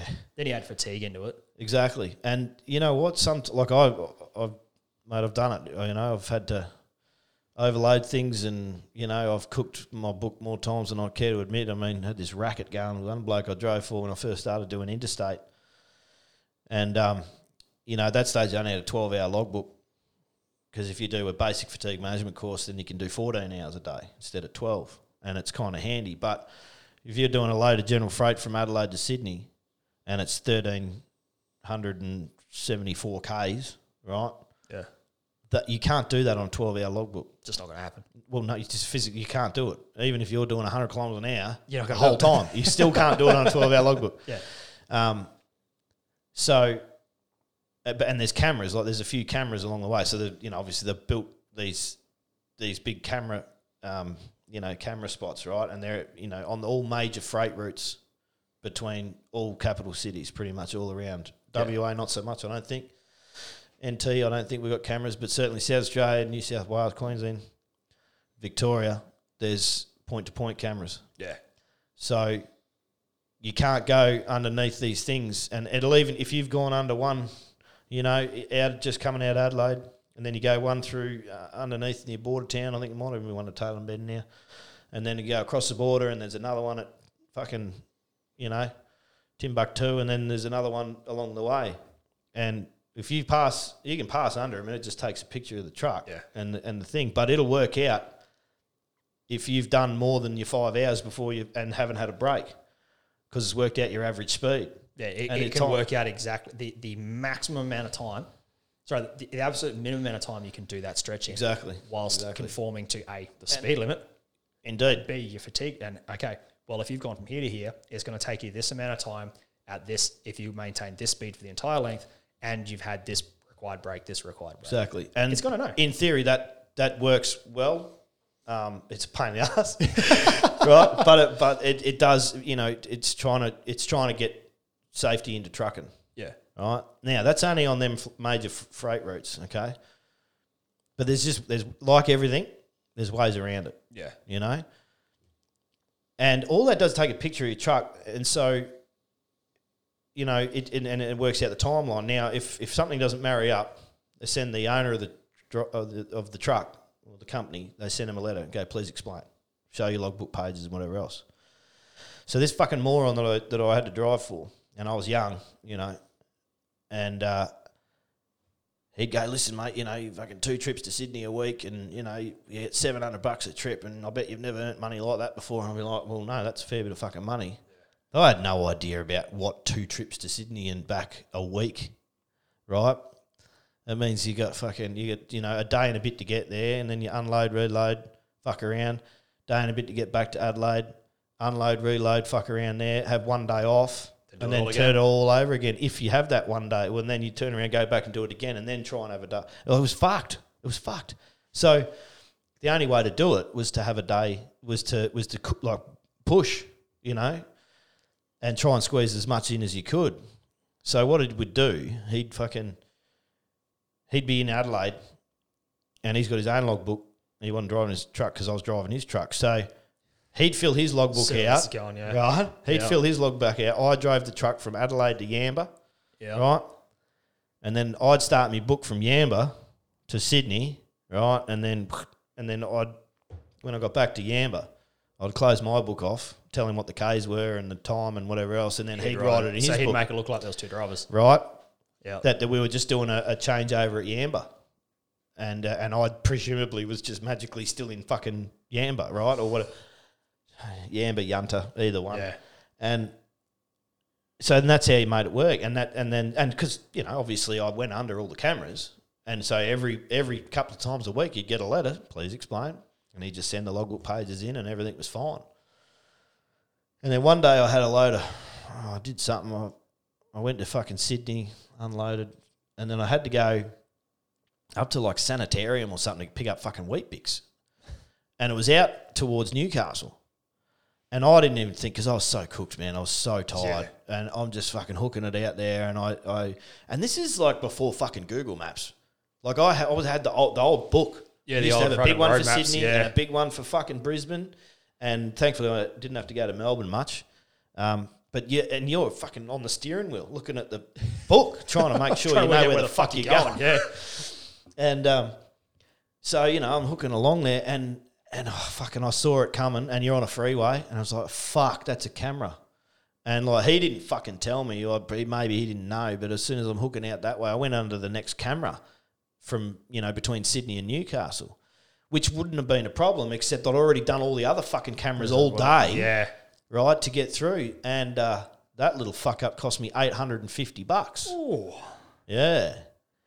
This would be before demerits as well, yeah? Yeah, I think I'm not sure if it. It was certainly a fine, and it was like a court appearance, fucking fine. Like this is when they were really starting to crack down on this shit. Anyway, and I just, and then so that's an insidious one there where you're doing dodgies to try and it was all about, getting it done, get their itis, got to fucking squeeze it in, and got to get as many trips as you can because that's the only way you make money. Yeah. Right, and because trucks still break down, you still need fucking tyres. You still got to, and you got to pay your driver and fucking insurances and everything. Trucks sitting in the yards costing you money. Man, exactly. It's not on the road. It's not fucking earning your cash. Exactly. And particularly if you can't work, if there's not a lot you can do to your own trucks, if you can't work on them, like because you're not cluey enough, right? If you can do your own work, then you save yourself a lot of money. But anyway, and then just to get back, but those similarities, and when I was hearing some of these stories coming out of GA, about general aviation and about this pushitis and getting paid fuck all, and so the pay rates are shit. So of course you want to do more because you want flying hours, and they use that.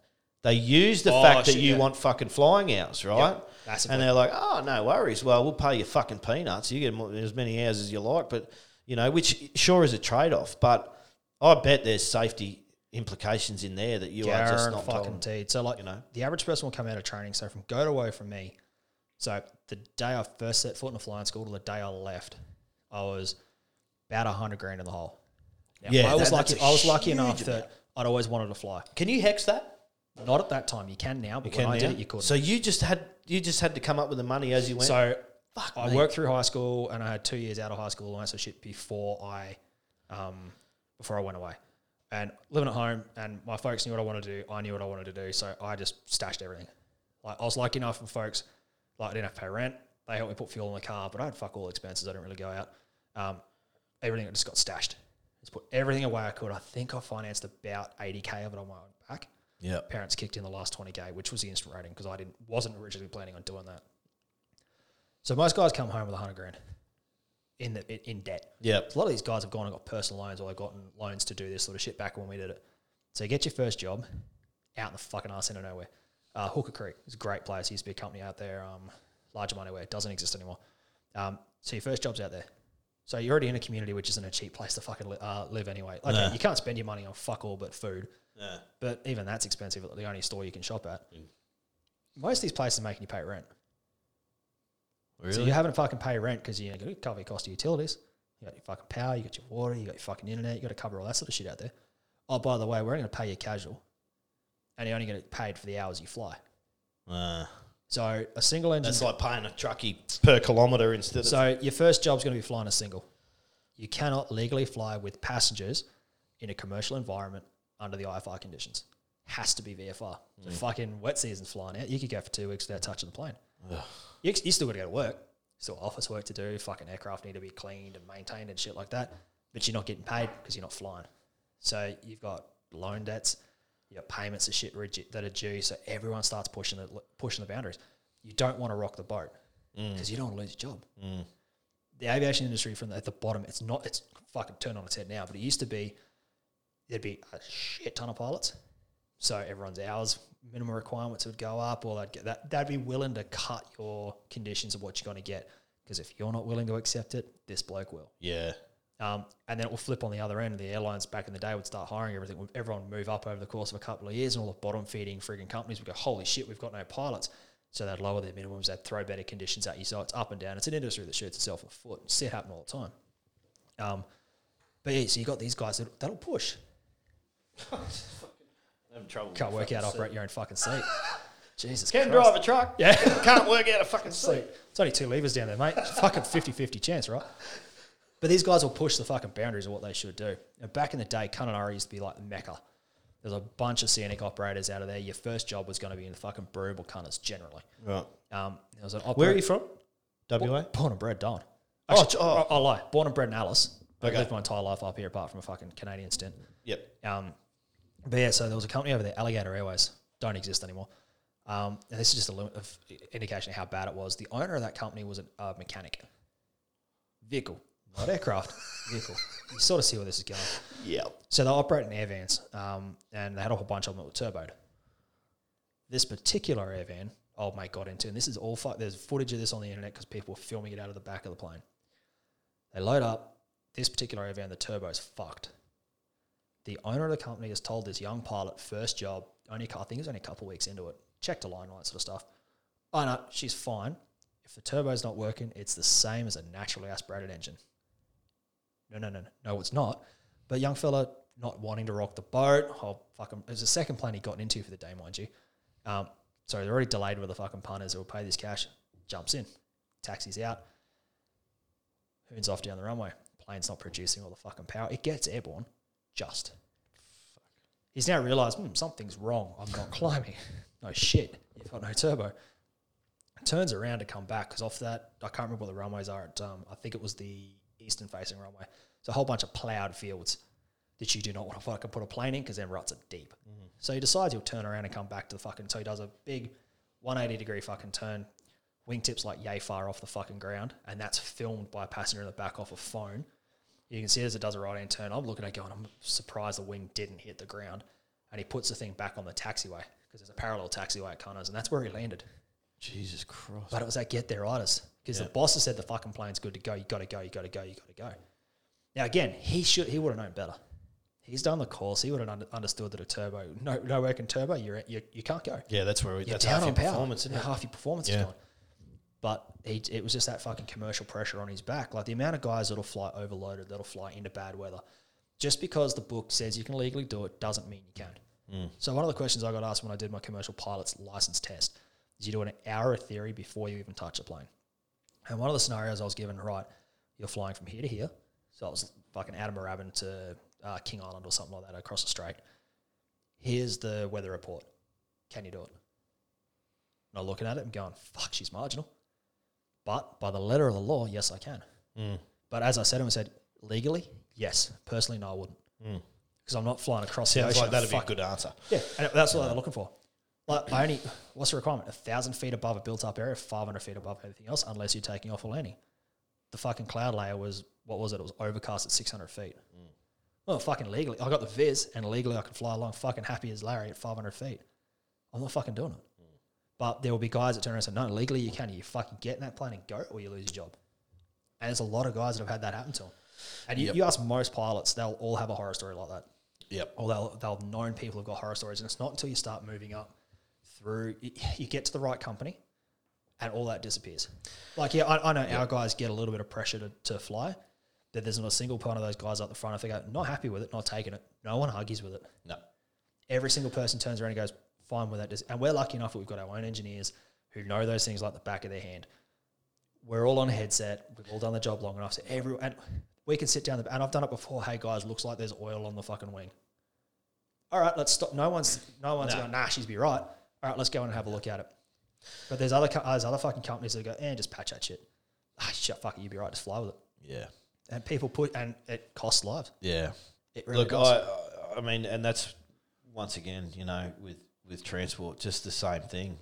The smaller companies, and then if you're lucky, you get to a big company that has a good rep and has a great maintenance program and everything like that, and pretty much set rosters almost and set runs and so you might get paid by the K, but it's pretty much you're guaranteed a certain amount of Ks and whatever else. And one of the last companies I worked for before I transferred to aviation, but we got paid by the hour, right?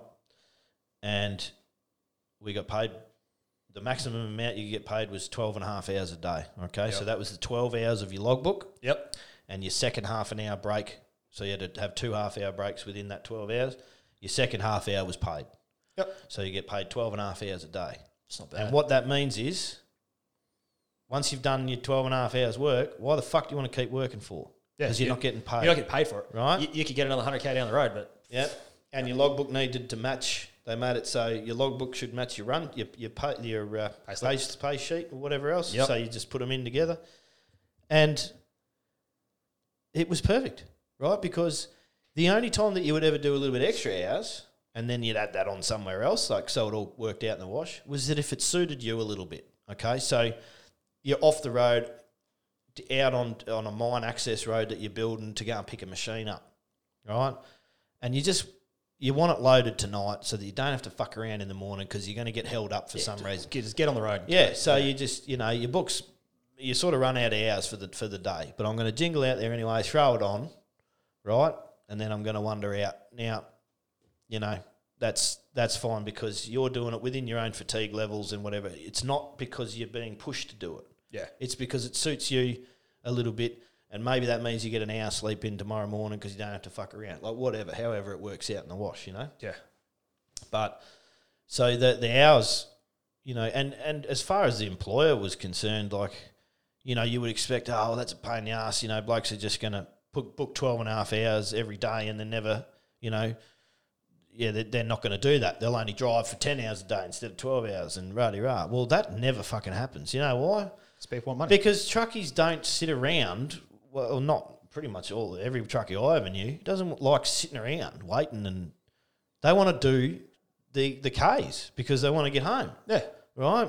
They don't want to be out here all fucking, so, and sometimes you might be out for weeks, moving machines around or whatever else, and eventually you get something that gets you back to the depot, and so you're back at the depot, and then you have a few days off. You're not sitting on the side of the road fucking I'm just going to do 600 Ks today. No, it doesn't work that way. That's not how it goes. Because you're bored out of your fucking skull. I'm here to drive. Like, I'm here to, so, you wander off and you pull over for a half-hour break. I guarantee you, most of the time, you don't need half an hour to have a shit, get a hamburger and a cup of coffee, by the time... That's like 10 minutes. Yeah. It's like, that's 15 minutes. So you're already standing there sort of by the truck door, just counting down the minutes that you can get going again. Yeah. So as far as I was concerned, that was the best way. Blokes that are paid well and given a bit of leeway to work their own shit out and not pushed, generally speaking, are way more productive, much safer. Oh, shit, yeah. Right? And just happier fucking blokes, right? Treat people like a fucking adult. Yeah. Like, I'll throw this back to that betting centre job I worked in. Here's a great example of that. You were treated like a kid. You really were. Like, it was a management against everyone else. So as a team leader, one of my jobs was to fucking walk up and down the aisles of where all the people were seated to make sure no one was on their phones. People weren't on websites, weren't work related. That people were, fucking tolling the line. The phone one I can understand. Everyone's got a smartphone, it's got a camera in it. We had access to people's personal information, identity information, banking, like uncensored banking information, unredacted. So it was just click and I've got everything you need. So that one made sense. But just being treated like a fucking kid. Oh, guys, there's too much noise. Fucking keep it down. Two people having a fucking chat about, fucking focus on your work. It's a bit hard when you wait for a call to come through. You can't just sit there and make work happen. But you were treated like a kid. Yeah. Same one, like you get paid fortnightly. You could do overtime. You got penalty rates for, working past 8 p.m., working past midnight, weekends, all that sort of shit. But if you had a day off sick with a fucking sick certificate during that pay cycle, you would lose any penalty rate or any what they call enhancement on top of your base salary for that pay cycle. That's a bit Because rough. it wasn't registered as a penalty rate, it was registered as an enhancement to your pay. They could get away with it. Oh, dodgy bastards. So you can imagine what happens with that, with people going to work sick. Like I nearly ended up having to do a hospital trip one Christmas because I went to work with a friggin' fever. Shouldn't have gone to work. I was in the office sweating and freezing my balls off at the same time. I go, fuck it, I'll just wait for the next team leader to get here. 7 a.m, I'm the only one here. I'll wait for the next one to roll up and I'll go to fucking docs. Doc took one look at me and said, if you can't break this fever in like 2 hours, go to the goddamn hospital. Yeah. And I was off for 3 days. Yeah, but of course, I've rolled up to work, but I chose to go home. Nah, you fucking sick day, you lose all this shit. I worked the Christmas period. Nah, you can fucking go home. So. But they weren't, they were treating everyone like fucking kids. Like you're saying, if you treat your fucking workforce as adults, you let them, you don't micromanage every single little facet, people will be more productive. Yeah. People will go that extra mile. But you know, the other And thing if is- they're not, fucking hire new people. Exactly. You know what I mean? Like, It makes it easier. Yeah. People will self-select out of shit. They really will. If they're left to their own device, I don't fucking like this. Oh, look, just keep doing it. Yeah. yeah. People like to have a bitch. People like to have a whinge. They like misery loves company. So they like to be able to bitch with the other person and feel fucking better about themselves. But if they're not getting that feedback, they leave. Hey, have you ever sat in a room with a bunch of truckies? Holy shit. Just bitch, bitch, bitch, Oh, and bitch. man, it's out of control. I'd have, like, I was a transport supervisor for a while, and I swear to God, I'd go to work and I'd run the, I might have a couple of truckies in the morning, maybe some local guys doing a bit of tipper work, but I knew that I had trucks coming in that day from wherever. They've been out for a while. And so you get a couple of truckies together, that's all right. And I set the day and whatever else, and everything's fine, okay? And then by lunchtime, okay, a couple more truckies have come in, and they're all, rather than doing things they should be doing, they're sitting around, smoking durries and drinking coffee and fucking and having a grand old bit- time. Yeah, having a bitch. And I'll walk into the brew room, and it's just like, hey, Churchy, what about this bloody bullshit about, whatever, and daughters have to change their own fucking tyres. I'm like, I left you guys 4 hours ago, and everything was sweet, and now you're just getting hammered. How come, this and that? Oh, for fuck's sake. Yeah. You know who else is like that? Pilots. Oh, God.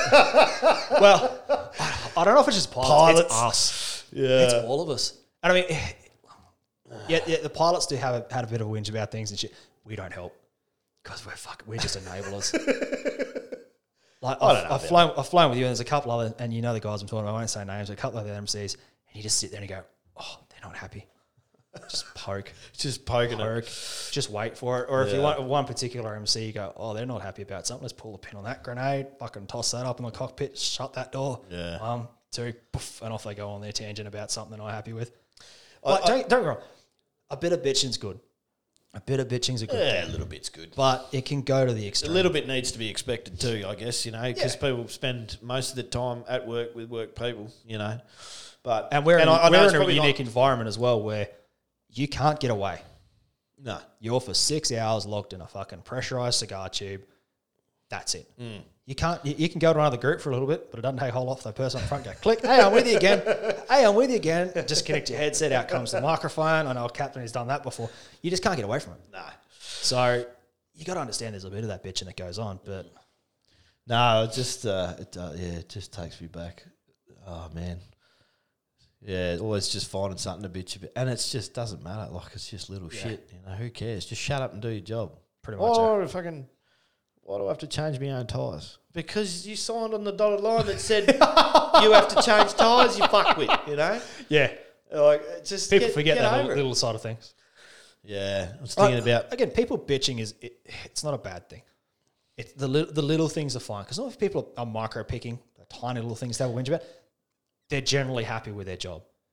They're just trying to find something to whinge about. Well, here's they like the to thing: whinge. if people are whinging about the little things, that's okay, and you need to at a certain point, it's just decompressing a little. It's bit, letting off steam. Yeah, you're just decompressing a little bit, and because if you're not, then your team's not really meshing that well, and then something's brewing, like really insidious is probably brewing underneath, and that's bad. Yep. Right, that's bad. Because when they pop off, they go off. And Yeah. They go off like Beirut. Too soon, mate. Not really. No. But I mean, did somebody send a photo out? Apparently, like I want to know how true this is. There's a photo like this was taken in that shed beforehand, and it's just these massive bags of ammonium nitrate just like that's what they said it was. Stacked on top of each other. Yeah. So apparently, what I was reading. Did you see that photo? Yeah. So the warehouse was storing 250. Was it 2,500 ton or something? 2,500 tons. So something stupid like that. But it was ammonium nitrate that was seized off a freighter out of Lebanon Harbour or something. It was going somewhere over there. So it's not normally a place where they No, so this should have been seized. It was going to North Korea. I think it was where the shipment was going. And Lebanon went, nah, fuck yous, we know what that shit's going to be for. So they seized it and they actually confiscated the cargo. So it had been stored in that dock for a fucking couple of years. I think it was saying almost 2013 or 2014 when this shit had been seized. And it had been sitting there. I mean, you know as well, it's fucking fertilizer. It's perfectly fine without it. Needs something added to it to pop it off. It's diesel, isn't it? Diesel, any sort of fuel. Most of it's diesel. Okay. Is what gets added to it. But when you look at a fire has started initially, because if you look at the first photo, that's why there's so many fucking camera angles of it. There's a big building on fire. It just didn't happen to be randomly everyone looking at the exact right moment. But you can see fireworks going off because there was fireworks stored in the fucking building as well. So all this shit after time has just been getting stored and stored. Seriously, and stored. fireworks? Yeah, you can see it if you look at the footage. There's a couple of. I've seen. Have a look at the smoke before it goes off. Yeah. You can see fireworks going off inside it. So something's lit it. What to me is the iffy part is what accelerant's been added to that fucking, because the whole lot of it needs to be wet. You can't have a little bit of ammonium nitrate and everything else is fucked because it's inert without an accelerant. So what's been added to it for this? Because that's gone on. Like you've seen the aerial photos of it, right? That's a giant fucking explosion. Yeah. So and then the Lebanese president or prime minister, whatever he is in that circle of government, how they work, it has given the investigators 3 days to find out what's happened. 3 days. 3 days to find out what's going on. They don't want international investigators to come in and help. They're now saying, fucking Trump doesn't help. But he's saying, it's either this or it was a bomb or a missile. This is coming from the fucking leader of that country. It's like, I can understand how you'd confiscate this shit and then forget it's there because you just haven't done anything with it. But there's, whole Swiss cheese model. But I can't see the Swiss cheese fucking model of everything lining up. Yeah, there's a picture of a dude who was welding. Like you've seen the photos, a dude welding something on a floor near bags of this ammonium nitrate. There's now fireworks that are stored. But like you say, I mean, ammonium nitrate by itself is it's fertilizer. It's just fertilizer. You throw that shit on your yard. Now, I mean, I could be completely wrong, but my understanding of it is unless that ammonium nitrate's mixed with, say, diesel and accelerant, that component is the explosive part. That's what turns it into a bomb. Yeah. But it's not like piece of C4 where it on its own is fine. You jam a fucking detonator and the whole thing turns to an explosive. Yeah. My understanding is the entire, like if you got a bag of fucking fertilizer, pour diesel in half of it and on the other half, that other half's not going to go off. That's my understanding. I could be totally wrong on this, but you wonder how like if the chain reaction was big enough that it just continues going. Maybe continue going. I mean, shit, it's possible, but that's why I mean maybe I'll have to. I wish we had a Jamie. Well, he's just not here. Oh, fucking JB, JB, you piece of shit. Where are you? Yeah, no, it's just that's a weird one. Yeah, I don't know. We'll have to see what comes out. But there is part, because knowing that region, there is part of me that just wants it to be just a fucking bad luck. And old mate who was welding's just happened to spark off some fucking firecrackers and away she's gone. Yeah. But I mean, was that shit fucking when they pulled it off the boat, had it already been soaked in diesel? If what they're saying it's true is it was getting shipped, I think it was North Korea that I read, and I glanced over when I was looking at it this morning going, look, the world's still on fire through the news this morning. But maybe it had come off and it was already been soaked in an accelerant ready to go, and it's just been stored there, and maybe that's all it needed. No one knew about it or what's been going on, but it's just too many. It's just too many coincidences to line up that you've got a dude welding. That I mean, okay, let's be honest, it's Lebanon. What's that? Occam's razor, generally the Occam's razor, generally the most obvious. Yeah, generally the most obvious. The simplest, most obvious solution is generally the right one. Yeah. I don't know. I'm going to have to look into that how much of it has to be soaked. We're going to have to Google the shit out of that later. Yeah. Just be careful. You might fucking end up on a no-fly list somewhere. I can see that shit I happen. better fire up the VPN first. Yeah, just use someone else's computer you don't like. Do you remember that? Like, because a couple of days ago when that video came out, and I was just like, I just went, okay, it's on fire, like whatever, and then boom, and I was like, get the fuck out! It was mad. Remember that? Just the pressure wave. Yeah. Remember a few years ago the gas explosion in China? Have you seen that one? No, don't know. There's these like Americans. I'm pretty sure they're Americans or Canadians or whatever, staying in by the sound of their voices, they're staying in a hotel room, and they're filming out the window, right? Yeah. And the gas plant thingy is on fire. It's right over there, right? Yeah. And it's on fire. And then there's a big explosion, boom, right? And it's like, holy shit! And then there's the explosion, right? And it just, man, I gotta find it and show it to you. It's Yeah, like, I'll look it up after this. yeah, wait, I'm gonna do it now. Fuck it. If I don't have a JB, sorry to everybody listening, but It's got to get a TV up on the wall so you can fucking just have it. it's gonna happen. It's gonna happen when I get the new You set up the new studio. If everything comes off, it's gonna happen because that's just like when you're watching Rogan, it's just good. Yeah. I think they. Have you noticed they've been putting like flashing up videos every now and again now? You know, there was a while there where they weren't putting up videos because I think YouTube got onto put up them. anything that was on YouTube. Yeah. But I think they're starting to get some stuff that's not actually YouTube material, or the copyright owner of that material is the person they're interviewing. Yeah. Tianjin explosion video captured. Yeah. I've probably seen it and I just don't remember.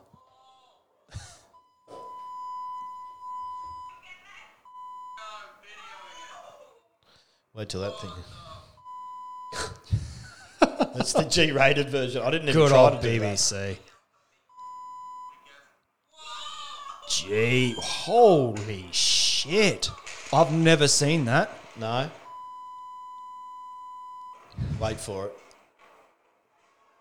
Yeah, wait for that fucking concussion wave to come through. Far out.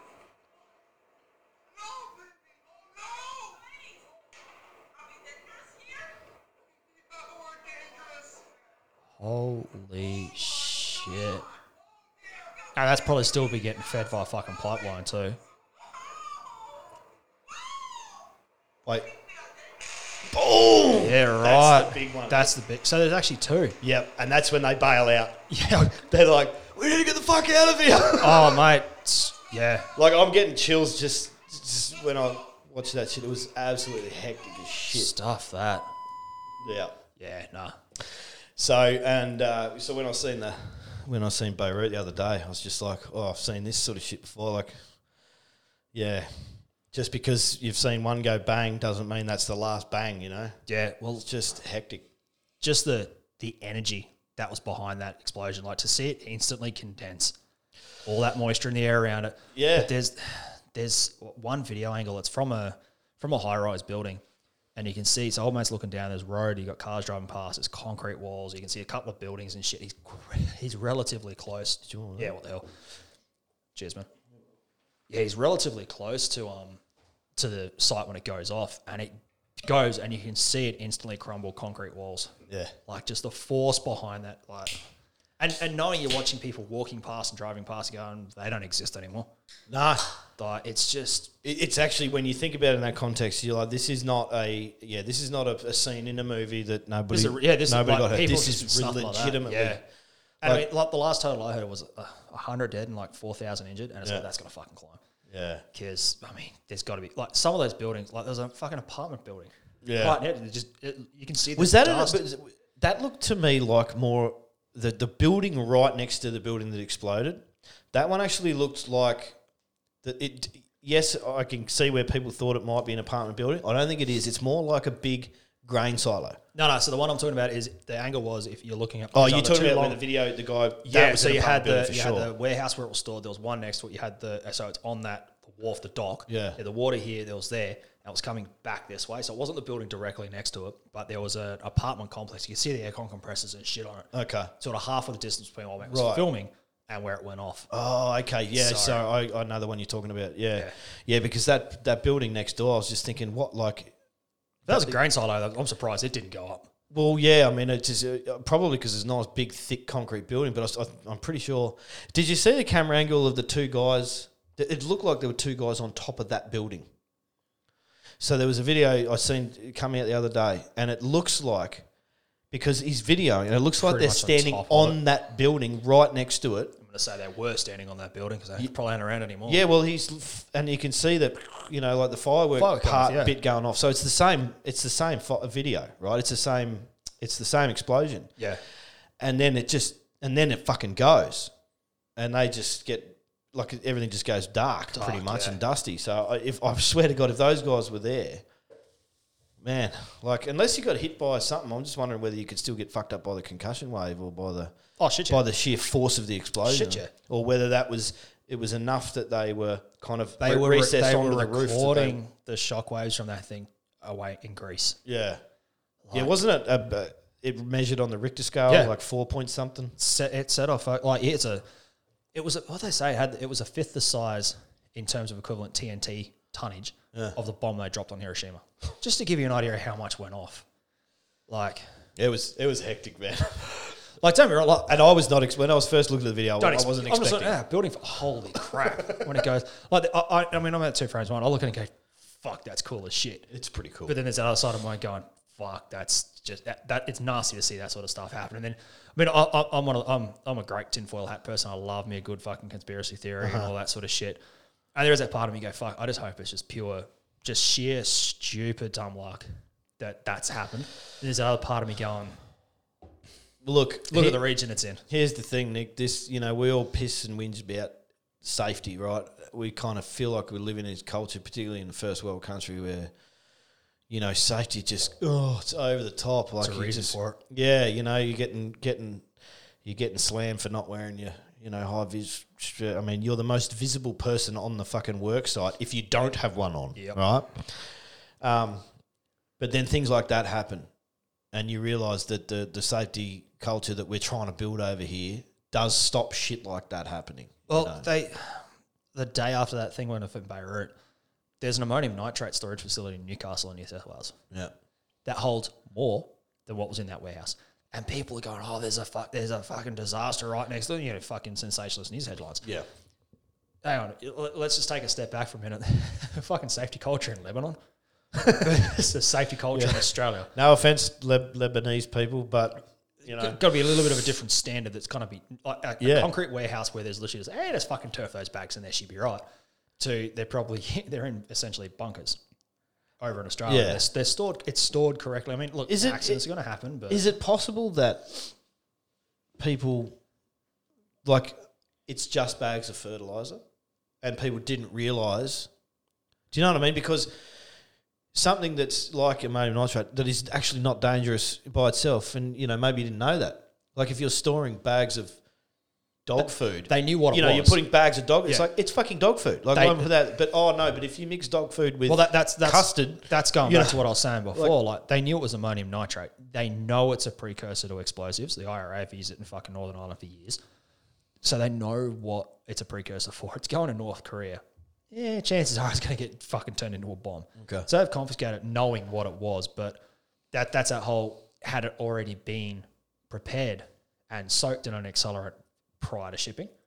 Or that would be stupid, right? You don't arm the bomb before you get it to the place where you're going to fucking bomb, right? Yeah, exactly. But I mean, had that been the case and they weren't aware of that, which is why it was just thrown straight into a fucking warehouse. Yeah.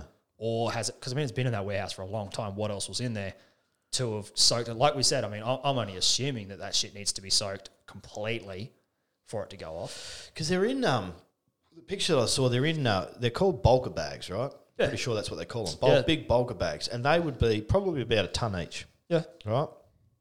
Depending on the density, the thickness, or the density of ammonium nitrate. I've never seen it. I don't know what it. Presumably, it's a I'd powder. Say it's heavy shit. Yeah, yeah.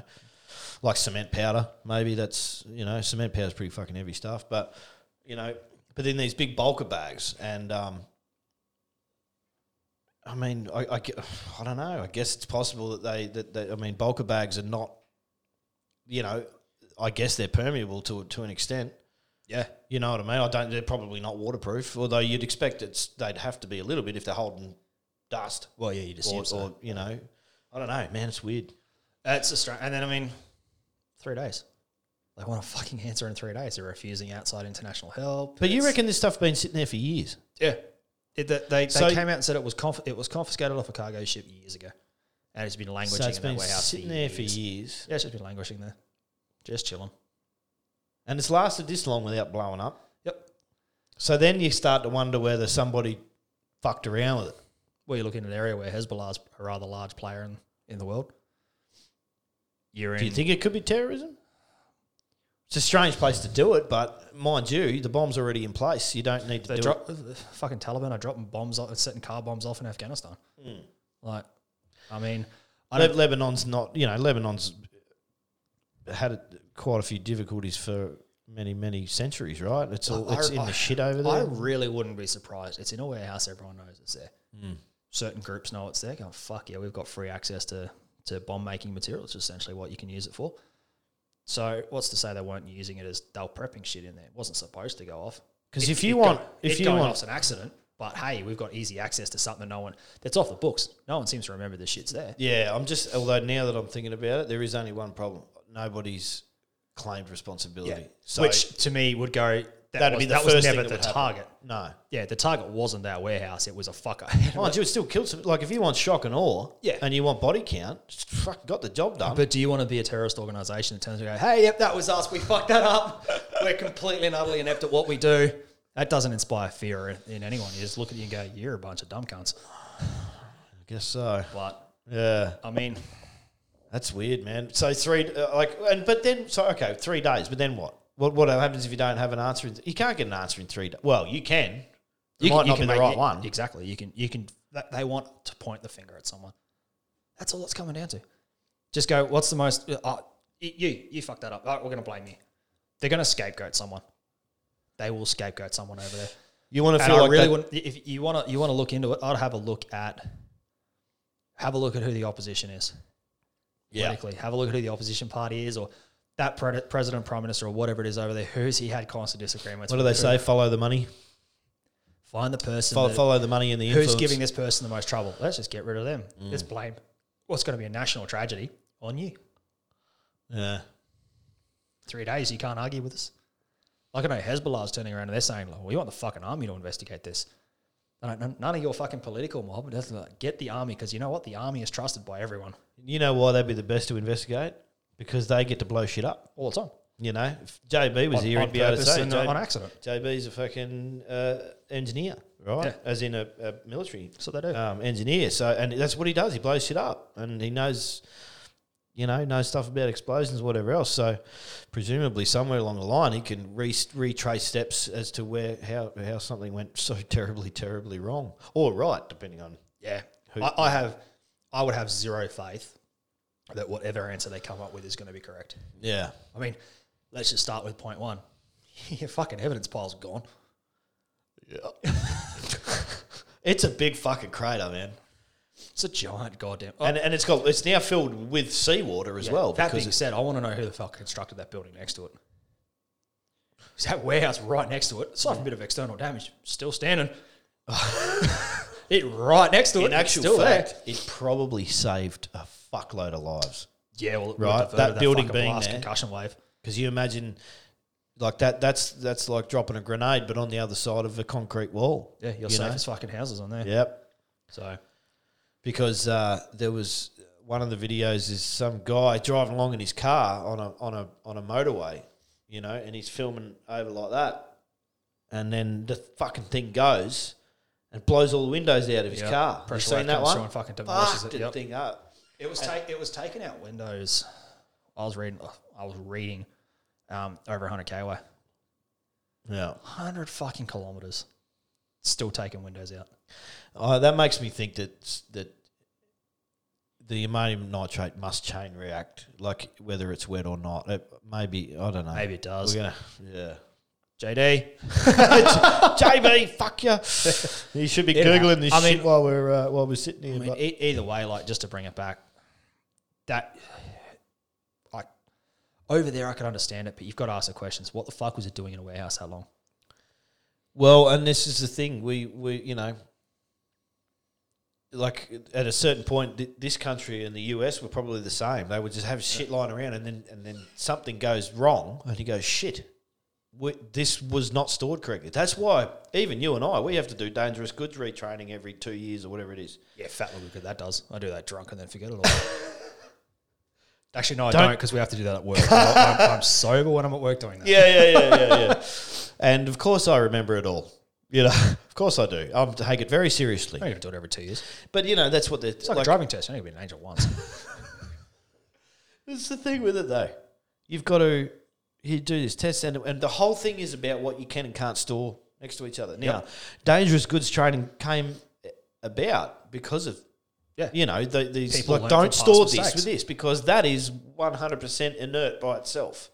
But then you mix that with this, and... It goes off. off. Man, yeah, it's out of control. Yeah. So, well, there's so many substances. That's inert on its own.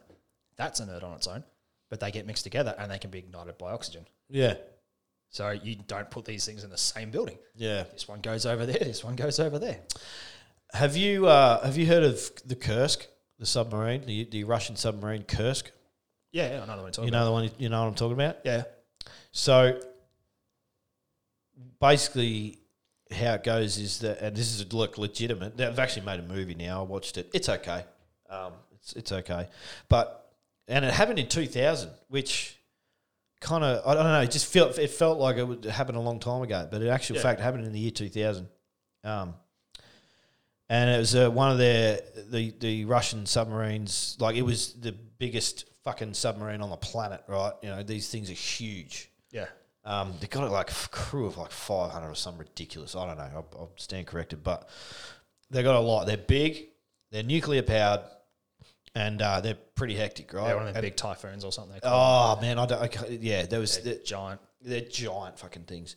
Anyway, so what happened was, great piece of kit, well crewed, but some of their torpedoes that they had are these old school torpedoes, right? Because Russians aren't known for looking after and maintaining shit and whatever else. And so these things were really quite volatile. And it sort of depicts in I must read the book, but it sort of depicts in the movie that they're actually, there's like torpedo technicians, and they're taking temperature, recording the temperature on the outside, and they've got a stethoscope, and they're listening to things, and they're going, they're actually keeping an eye on these torpedoes. Yeah. Which blows me away. It's like, this should be an inert thing until it they gets already realise that there's a risk of this thing popping off at any random time. Which is exactly what happens, right? So they're cruising along, it cooks off. Yeah. And it blows the Kursk in half. It blows it in half, right? Kills everybody except for about like 12, 15 dudes. They were in the engine rooms, weren't they? They were in some area of the thing. So it could seal off. Yeah, that got sealed off, and the reactor itself was fine as well. It was well insulated, and it was designed in a good enough way that when the fucking thing blew up, it wasn't going with it. It didn't go with it, right? So we didn't have a huge disaster. Now, a whole bunch of other shit happened. The Yanks, worked it out that. And they had the kit to come and save it, and Russian military. I remember the Russians turning around basically saying, we're fine, we've got this, it's all good, we're all good, we don't need help. Exactly. And it was all because it was all about rescuing these dudes. Now... Yeah, because there's 12 dudes that there was 12, 15 dudes. They were still alive. They knew they were alive because they'd sent something down, but they couldn't attach to the... you needed a specific little sub with the right attachment... Yeah, to get over the hatch. That docking thing, right? And then could have got these blokes up. And so they fucked around for too long, right? And then when they finally brought the Yanks in to do it, right? Everyone's dead. So, and we'll get to that in a minute. But so they, and one of my questions was, well, because it wasn't that deep. Okay, so... My question was, well, you should be able to, can you eject, like a human being should be able to get out of the thing, get to the surface, and not be all fucked up, because you wouldn't get the bends, you might lose your eardrums, I think, and whatever else, but you'd be alive. And the thing was, well, that's fine, except two things. One, you're in the North Sea, so it's basically freezing waters. Yeah. Right? 0 fucking degrees, basically. Wind chill factor out of control. Bad seas. But mainly, they didn't know if anybody was over the top of them. Right? Up until later on when they finally sent something down and they tap, and yeah, everybody's tapping, so they knew that they were there. Before that, they didn't know who was there. So even if you did eject out and you got on the surface, if there's nobody there, you're dead within minutes anyway. Yeah. Right? So you might as well stay where you are. You got no way of talking to whoever's on the outside of the world, yeah. And so, and then by the time, and when they sent the sub down to like tap on the top and, okay, everybody knows you're there, well, then it's like, it's like, oh, well, you're there, so they're there. So we'll just sit tight and we'll wait until they can get it sorted and we can get out of here. Now, brings me back to the point. What happened was they've got these CO2 scrubbers and they're these particular item. It's a fucking thing that basically helps scrub the air. It takes the CO2 out of the air so that you don't get toxic, right? Because you're breathing the oxygen. These things scrub the CO2 so it doesn't get toxic. You get more oxygen, right? Yeah. And they only last for a certain amount of time, right? But you've got to, but they do work, and they had a bunch of them, so they had a bit of longevity. They could stay alive, and they could reproduce some oxygen and get rid of the carbon dioxide. These scrubbers would do the job. The problem is they are fucking highly, highly flammable when in contact with water. Yeah, right. Right? Of all fucking things. Of all things. So they just fucking burst into flames if they get in contact with water, right? And so, essentially, that's actually how the guys died in the end. It wasn't because they suffocated. It wasn't because they froze to death. It was a flash fire. Oh. Yeah. So, what happened was one of the dudes, they had scrubbers and whatever else, and it's believed that one of them either dropped it or otherwise got one of these scrubbers wet. And away she went. And away it went, and then it burns all the oxygen out. And so they found, they recovered the bodies, and the bodies were burnt on half of their side. So if they were laying in the water. Yeah, they've been flashed over, yeah. And it was and the flash fire just sucked everything out and killed the whole lot of them. So, and that's what I mean, like two things that half in the water, they've probably already passed out from the lack of possibly oxygen before that fire's kicked over. Possibly, or which maybe you'd kind of hope that was the case. Yeah, unless they were, some were already dead beforehand, and there was still other. But yeah, you don't really know. But yeah, some had quite a lot of burns, and then they're all cooked. But fancy having this thing that can keep you alive. Takes you out like that. But it takes water, for fuck's sake. If it's just this thing that gets mixed with water, and then you're dead. Sorry. Hey, you guys need this to live, but don't let it come into contact with water because it'll kill you. I'm in a submarine! But now we're going to put it into a vessel that's designed to go underwater. I mean, in their defence, it's supposed to go underwater and stay dry. Yeah, that's a fair point. But then you're also looking at Russian engineering. Yeah, well, I wouldn't exactly classify that as. Apparently, it's like it's not the engineering that's the issue. Like it's the maintenance and upkeep. It's the maintenance and upkeep, and that there's a lot of pride and whatever else. Oh, national pride. Pride. People think the Americans have fucking got national pride. Yeah. Holy shit! And the last thing they wanted to do, I'm going to kill that fucking fly. It's been buzzing around. I'm going to see it in the video too when we look at this black fucking speck going around. You'll think there's a problem with the camera. You'd be looking at this and be like, what? What is that? The pixel's breaking. Fuck, what's going on? Now that I've drawn attention to it, all of our watchers and listeners will be able the next maybe I'll just put this one up as an audio podcast. Oh, yeah, the cameras stopped working. Yeah, sorry, the cameras. I don't know. I haven't even fucking checked it. Okay, that'd be awkward if they're not working. That would be pretty awkward. But it doesn't matter because we can still put up the audio. So. Just sit there with a logo going. Yeah, I'll just blame JB. JB, you piece of shit. You had one job. One job. You needed to rock up. I can see yours is flashing anyway. Yours has got the red flash.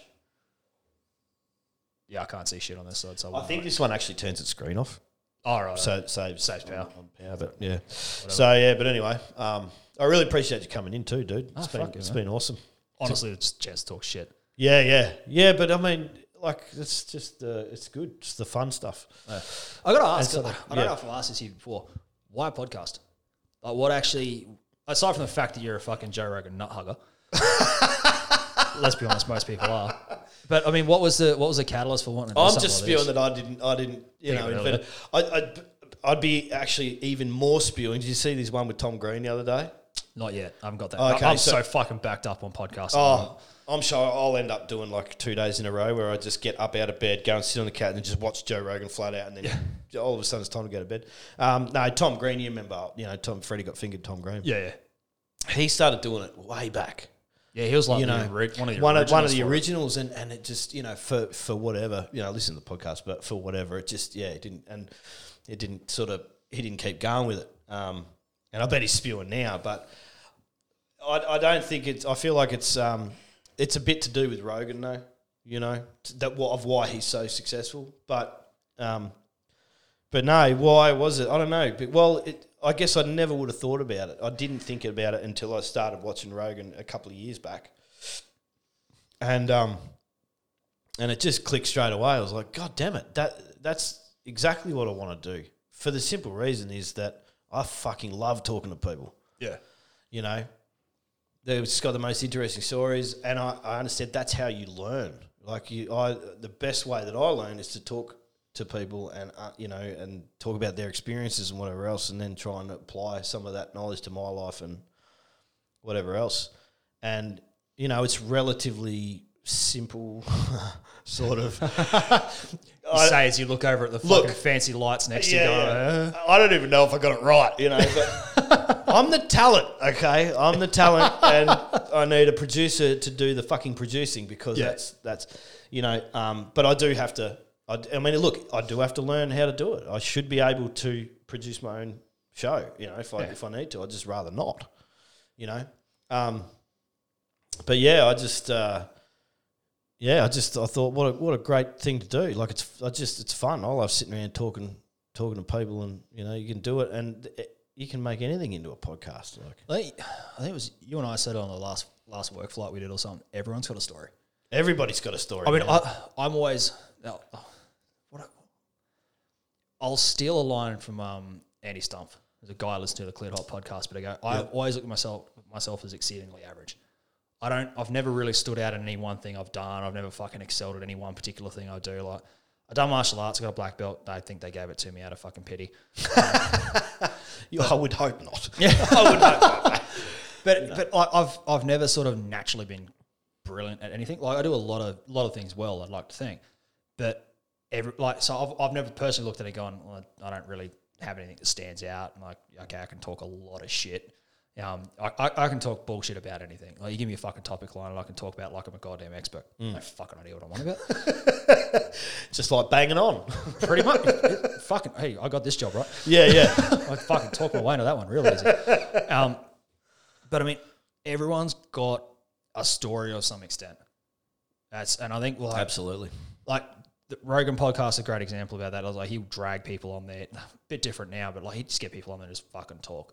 If you go back and look at some of his really early stuff, it's right, which is basically just no holes him barred. And like Joey Diaz just fucking dribbling stoned and drunk off their heads and just going at it. Yeah, and so a lot of it's probably was more so for them and whatever. Look, I 100% feel like I've basically gone.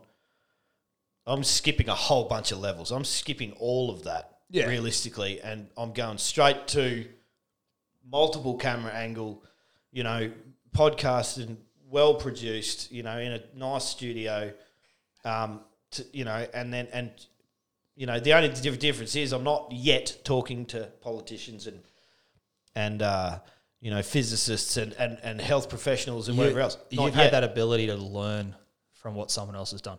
Imitation is the best form of flattery. You've heard that before, right? Yeah. You've seen the great way to look at it is, and I know you've watched and listened to podcasts by these same guys. Jocko, you look at Andy's Cleared Hot stuff, the Origin USA guys, who's Jocko's company that do all the jiu-jitsu gis and all that sort of shit. You look at, obviously, Joe Rogan, what he does. Star Talk, to go the fucking nerd route of things. It's all Lex Friedman. Yeah. Lex Friedman does all a very similar setup. Yeah. Because you got guys like Joe who've been doing this forever and a fucking day that have worked their way through and gone, you know what, this seems to be the format that works best for most people. So instead of you sitting there and bumbling your way through using, a cheap fucking recorder, cheap microphones, whatever. You've gone, well, you know what? This is what these guys have done. So you've learnt from the other people's experience. You're not trying to fucking reinvent the wheel here. No. Like, there's no point you going through and start it with a fucking Tascam two mic fucking recorder sitting at the table and both of us yelling at each other. No fucking monitor headphones so you can't hear what's going on. Yeah. Because why? Why try to do something when someone's already done it and gone, this is what works? Yeah. So you emulate what works. It's because people don't listen for the fancy pictures on the walls or the cameras or the equipment. They're there to listen to what the fucking story is about. Yeah. They're there to want to know what the content of what people are talking about. And again, Joe's great because he got the fucking way down the rabbit hole people. And then you've got guys like Lex Friedman. You've got you had Bernie Sanders on there, for God's sakes. Yeah. Like, you get that fucking... Because people aren't interested in what or who's on. They're interested in what's been spoken about. And look, it didn't start out that way. Like, he self-admits that, he doesn't even know how it happened. It just happened that way, That's the best way to do it. Yeah. And so, like, I might be banging on that a little bit about that everybody's got a story and, and as much as I, definitely, there's books on this table that done by Australian authors and whatever else. We can do the exact thing that Rogan's doing. Yeah, we in an Australian way, like talk to Australian military people, talk to Australian, livestock people, anybody that's written a book, anything that's got to do with Australian politics or Australian. Related day-to-day life or anything like that. It's just the same. It's just over here. That's kind of the plan, but it's not even that plan. I'm just happy for it to evolve the way it is. Yeah. Because a couple of things I can tell you for sure. One, I don't care about money. It's not about money. I don't care about that. Yeah. It is literally just as good for me because I find joy in it. Yeah. I really, really enjoy doing this a lot. To the point now where if I'm sitting around having a wicked conversation at the pub with a couple of blokes... Get the phone out, hit record. I would just, I'd like to, but I just sit there shaking my head going, damn it. And they're like, what? And I'm like, I wish we were podcasting right now. Because the conversation that you're having with people, and about their life experience, yes, it's very organic, it's very real, it's very truthful for the most, unless you're talking to a fuckwit, and that happens. But...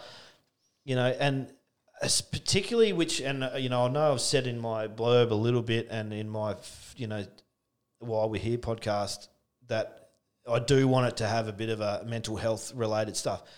But we're not there yet. I don't want to just roll straight into that heavy stuff straight away. We've got to I just want to establish things a little bit and just let it go the way it does. If I end up having a guest on it and the conversation goes that way, then I'm ready for that. I'm good to go for that. Think about it this way though, like, because I know you push a big proponent about the mental health side of things as well. Like, you've been involved with that at work and whatnot.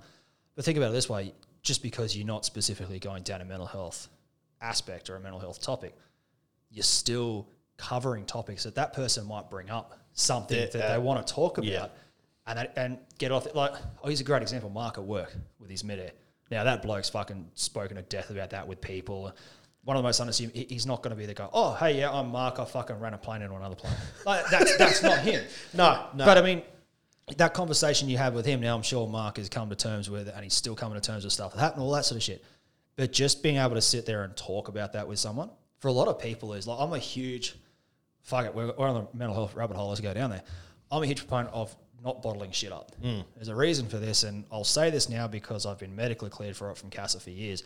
When I was a lot younger, I was bullied brutally at school. I've always been a big kid. I was, head and shoulders taller than everyone else. I was always a fat kid, always just large. Runs in my family. I'm the smallest guy on my fucking mum's side of my family, give you an indication. So I was bullied mercilessly, didn't have a whole lot of friends. Never really felt like I had a voice. Like, I try to say something, I constantly get talked over. Still happens to me a little bit now, but I've just learned to go, man, fuck it, don't care. But I got to the point where one day I had to go and do something I didn't really feel like doing it. Just passed out. I was walking into my parents. I vaguely remember the day. I was walking into my parents' bedroom, something, woke up on the floor. Fuck, all right, sweet, whatever. Just, all right, sweet, cool. Moved on to the day. Happened a couple of days later. All right. You just passed out. Completely passed out. I don't know what I was doing, but I woke up on the floor. This is different. Now I've got a mum who's a registered nurse and a dad who's a paramedic. So they're going, that doesn't normally happen. And it slowly got worse and worse and worse to the point it was happening multiple times a day. And it got to a point where I could feel it coming on. I go, oh, something's not right here. So 9 times out of 10, I'd already be on my way to the floor before I'd pass out. But now you're a medic in the army, so you understand a little bit what happens to people when they lose consciousness. Never lost control of my bladder, never lost control of my bowels. So I had full bodily function. My body just stopped working. I went through, went to a neurologist. Fuck, what's going on? Brain scans, am I right? No, there's nothing wrong with the head. Go see a cardiologist. Okay, maybe it's something wrong with the heart. Fucking all the scans, fucking 24-hour Holter monitors, the whole lot. Nothing wrong with the heart. Go see a fucking neurologist. Back and forth, back and forth. To cut a long story short, what it turned out was happening is I was bottling shit up because I never felt like I could talk to anyone, or when I tried to talk to someone about something, I'd get just brushed off. So it was my body's way of going, hey, I need attention over here. Something's not right. So it was my brain was shutting my body down as a fucking defense mechanism. Jesus Christ. So, and it got to the point where, like, it was happening at school. I'd be just, and initially it was under stressful situations, or if I was getting put into a position I wasn't comfortable in, or I didn't feel like I was able to stop, like I didn't want to do something, but no one was listening to me. So my body going, I'm going to make you fucking listen. But it's because I wasn't talking about it. I couldn't talk. So I started bottling shit up, got worse and worse. Took a fucking child psychologist. I was 9 or 10 when this stuff was happening.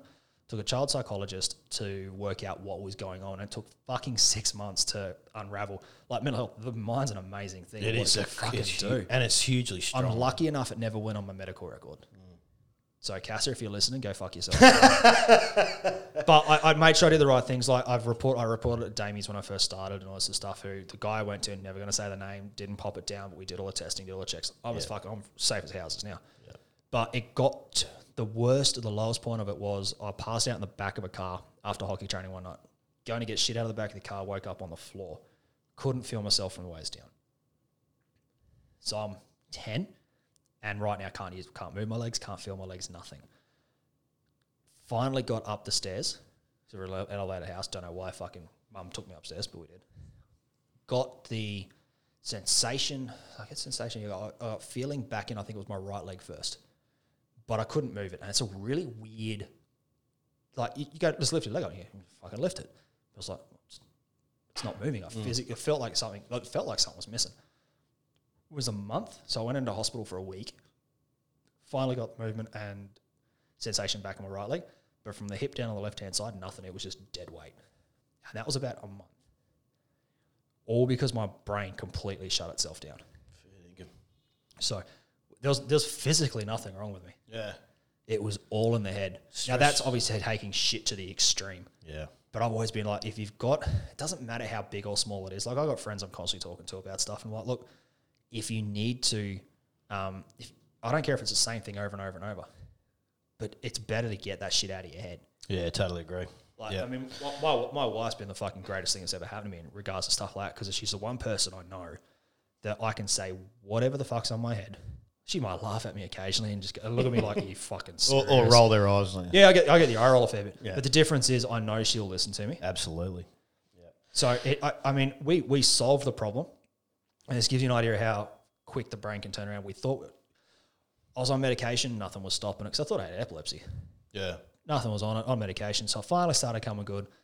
And then about 6-7 months later, hadn't had an incident. I was doing this thing called QMON, which is it's a tutoring thing for kids because my math in primary school was pretty shit. So I was going to this thing 3 times a week. Hated it. Fucking hated it. I was in grade, or whatever fucking grade I was at school, learning to divide and multiply fractions and all this sort of shit. Basic stuff now, but back then I was all this new shit. And they still had me doing my basic timetables at this fucking tutoring thing because that's the level I thought I was at. And I'm like, that is not assisting me with this in any way, shape or form. And I was telling mum and dad about it. No, you've got to go.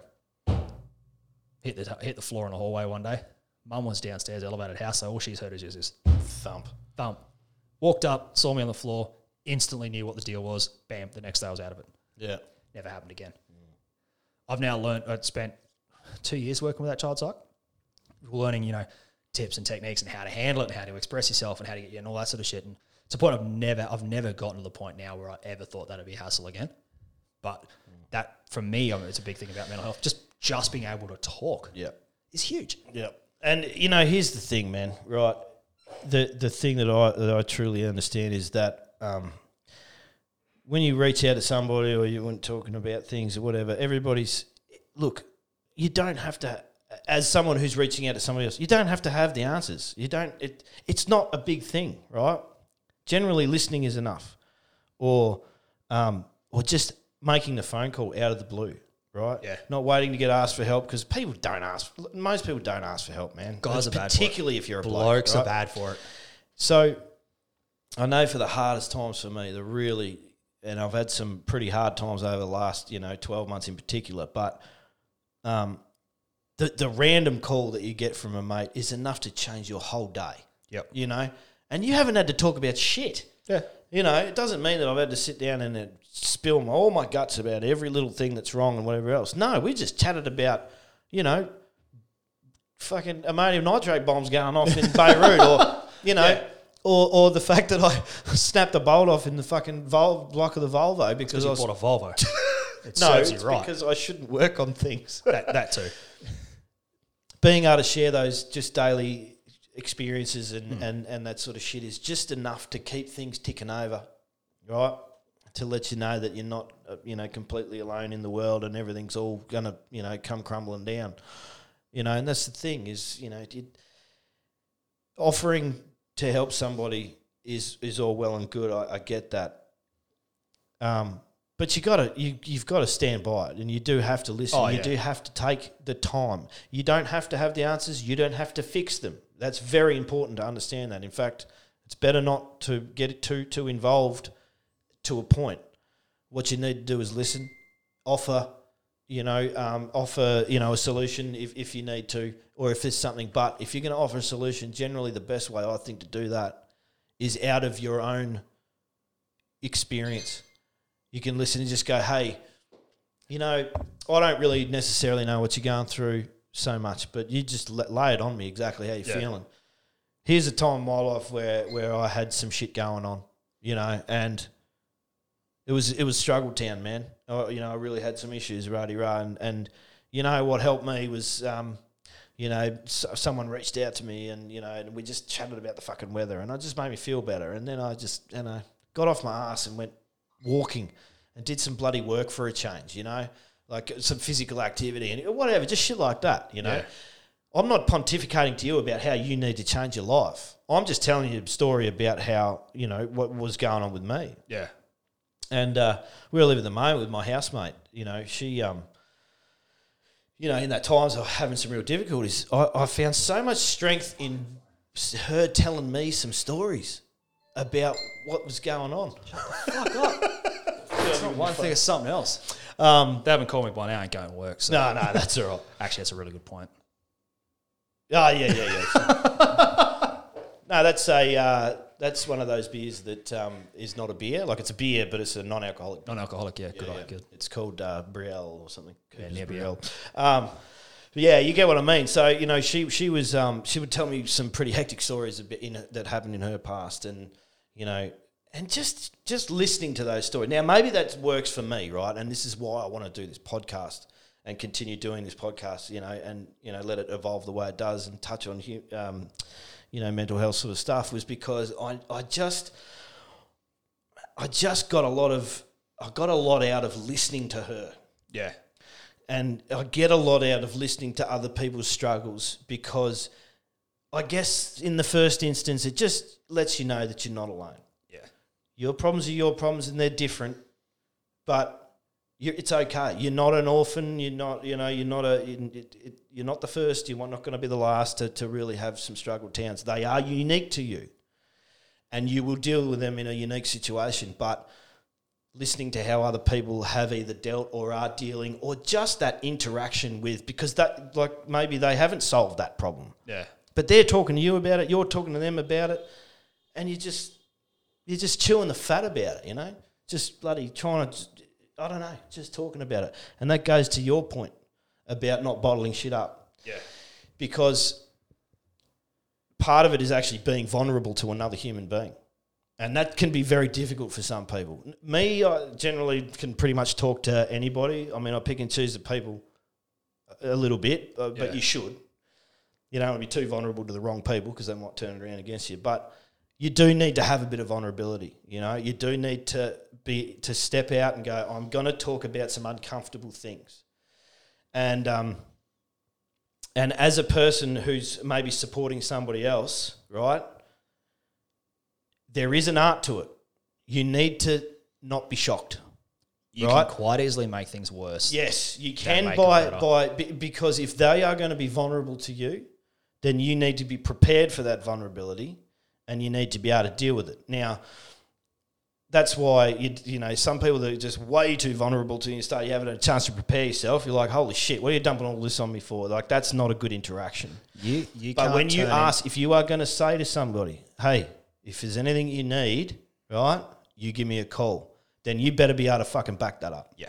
When you do get the call, you better be ready. Even if you're in the middle of fucking doing something. You better drop your stuff and go. Yeah. Now, I prefer to just actually run it on my terms a little bit. I go, you know what, I've got an hour. I'm going to ring me mate, right? Because they might not even be thinking about, you know, I mean, everything might be shit, but you ring them up and they're just like, oh, fuck, man, it's good to hear from you.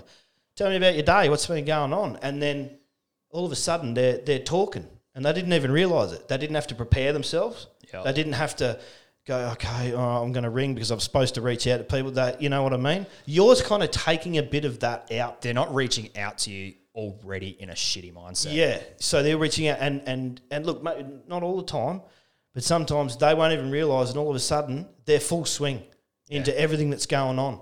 And at the end, you just let them go. And at the end, they're exasperated and like, holy fuck, I didn't expect that was going to happen. But most of the time, man, they're like, geez, I feel better. Fuck, it was good to talk to you. Thanks for giving us a ring. And I didn't have to do anything necessarily. All I had to do was just pick the phone up, give somebody a ring.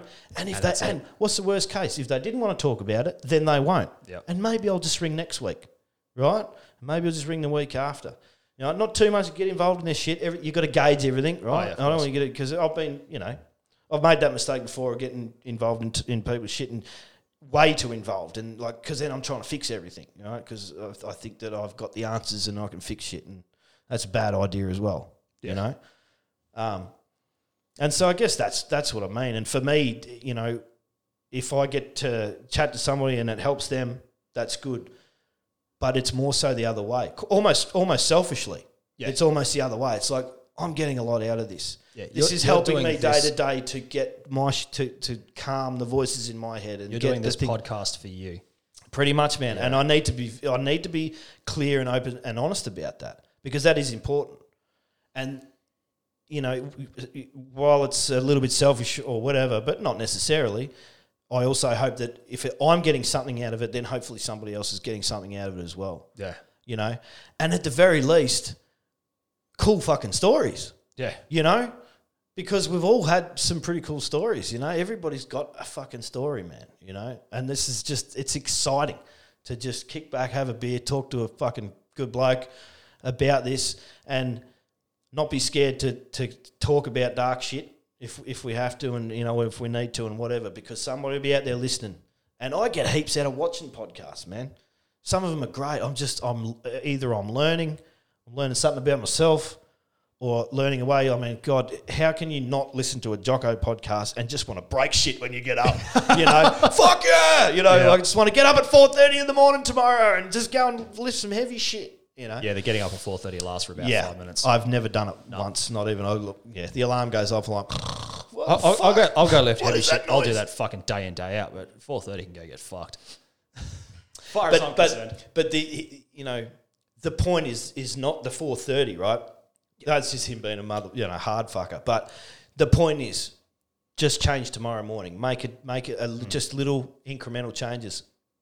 And the other thing about that I think is really important, it's very easy to get a bit overwhelmed and snowed under. It happens to me when I watch these podcasts of these epic fucking people, very successful people and whatever, and you're like, I am nothing like that. I'm Johnny Lehman over here, dude. Yeah. I'm not setting the fucking world on fire. You know, I haven't been a Navy SEAL. I haven't been in the SAS. I'm not a physicist, you know, and I'm not a doctor almost solving cancer, you know. We're just regular working class people that are just struggling to get along. And so I feel as though hopefully people can generally come on to listening to this podcast and go and not have that overwhelming feeling, because the people that I'm talking to have great stories, but so do you. And we have real, tangible issues and problems that we're mental health-wise that we're trying to deal with, because it's the same as you down the road and the person listening and you and I talking and the next guest I have on, and just regular, real people. And then, sure, some of these people, hopefully, eventually, I know a couple of them, I'll get them on to tell their stories. They are going to be the ones where people are like, holy shit, you know. And they are, because they are epic people, you know. They really served overseas and, you know, now climbing mountains and spending time in Antarctica doing hectic shit, you know. Like, they're going to be great to talk to. But in between, I'm going to find some fantastic people that are just like you and I, and just like the people hopefully listening and watching, that will be able to tell a story, and you're going to be able to enjoy it, relate to it, and not feel so distant from, you know, because you're just these epic people doing epic shit. And, I mean, you've met epic people, like Mark, for example, going back to Mark, which I'm so glad I had him on as the first guest. I mean, what a ball terror.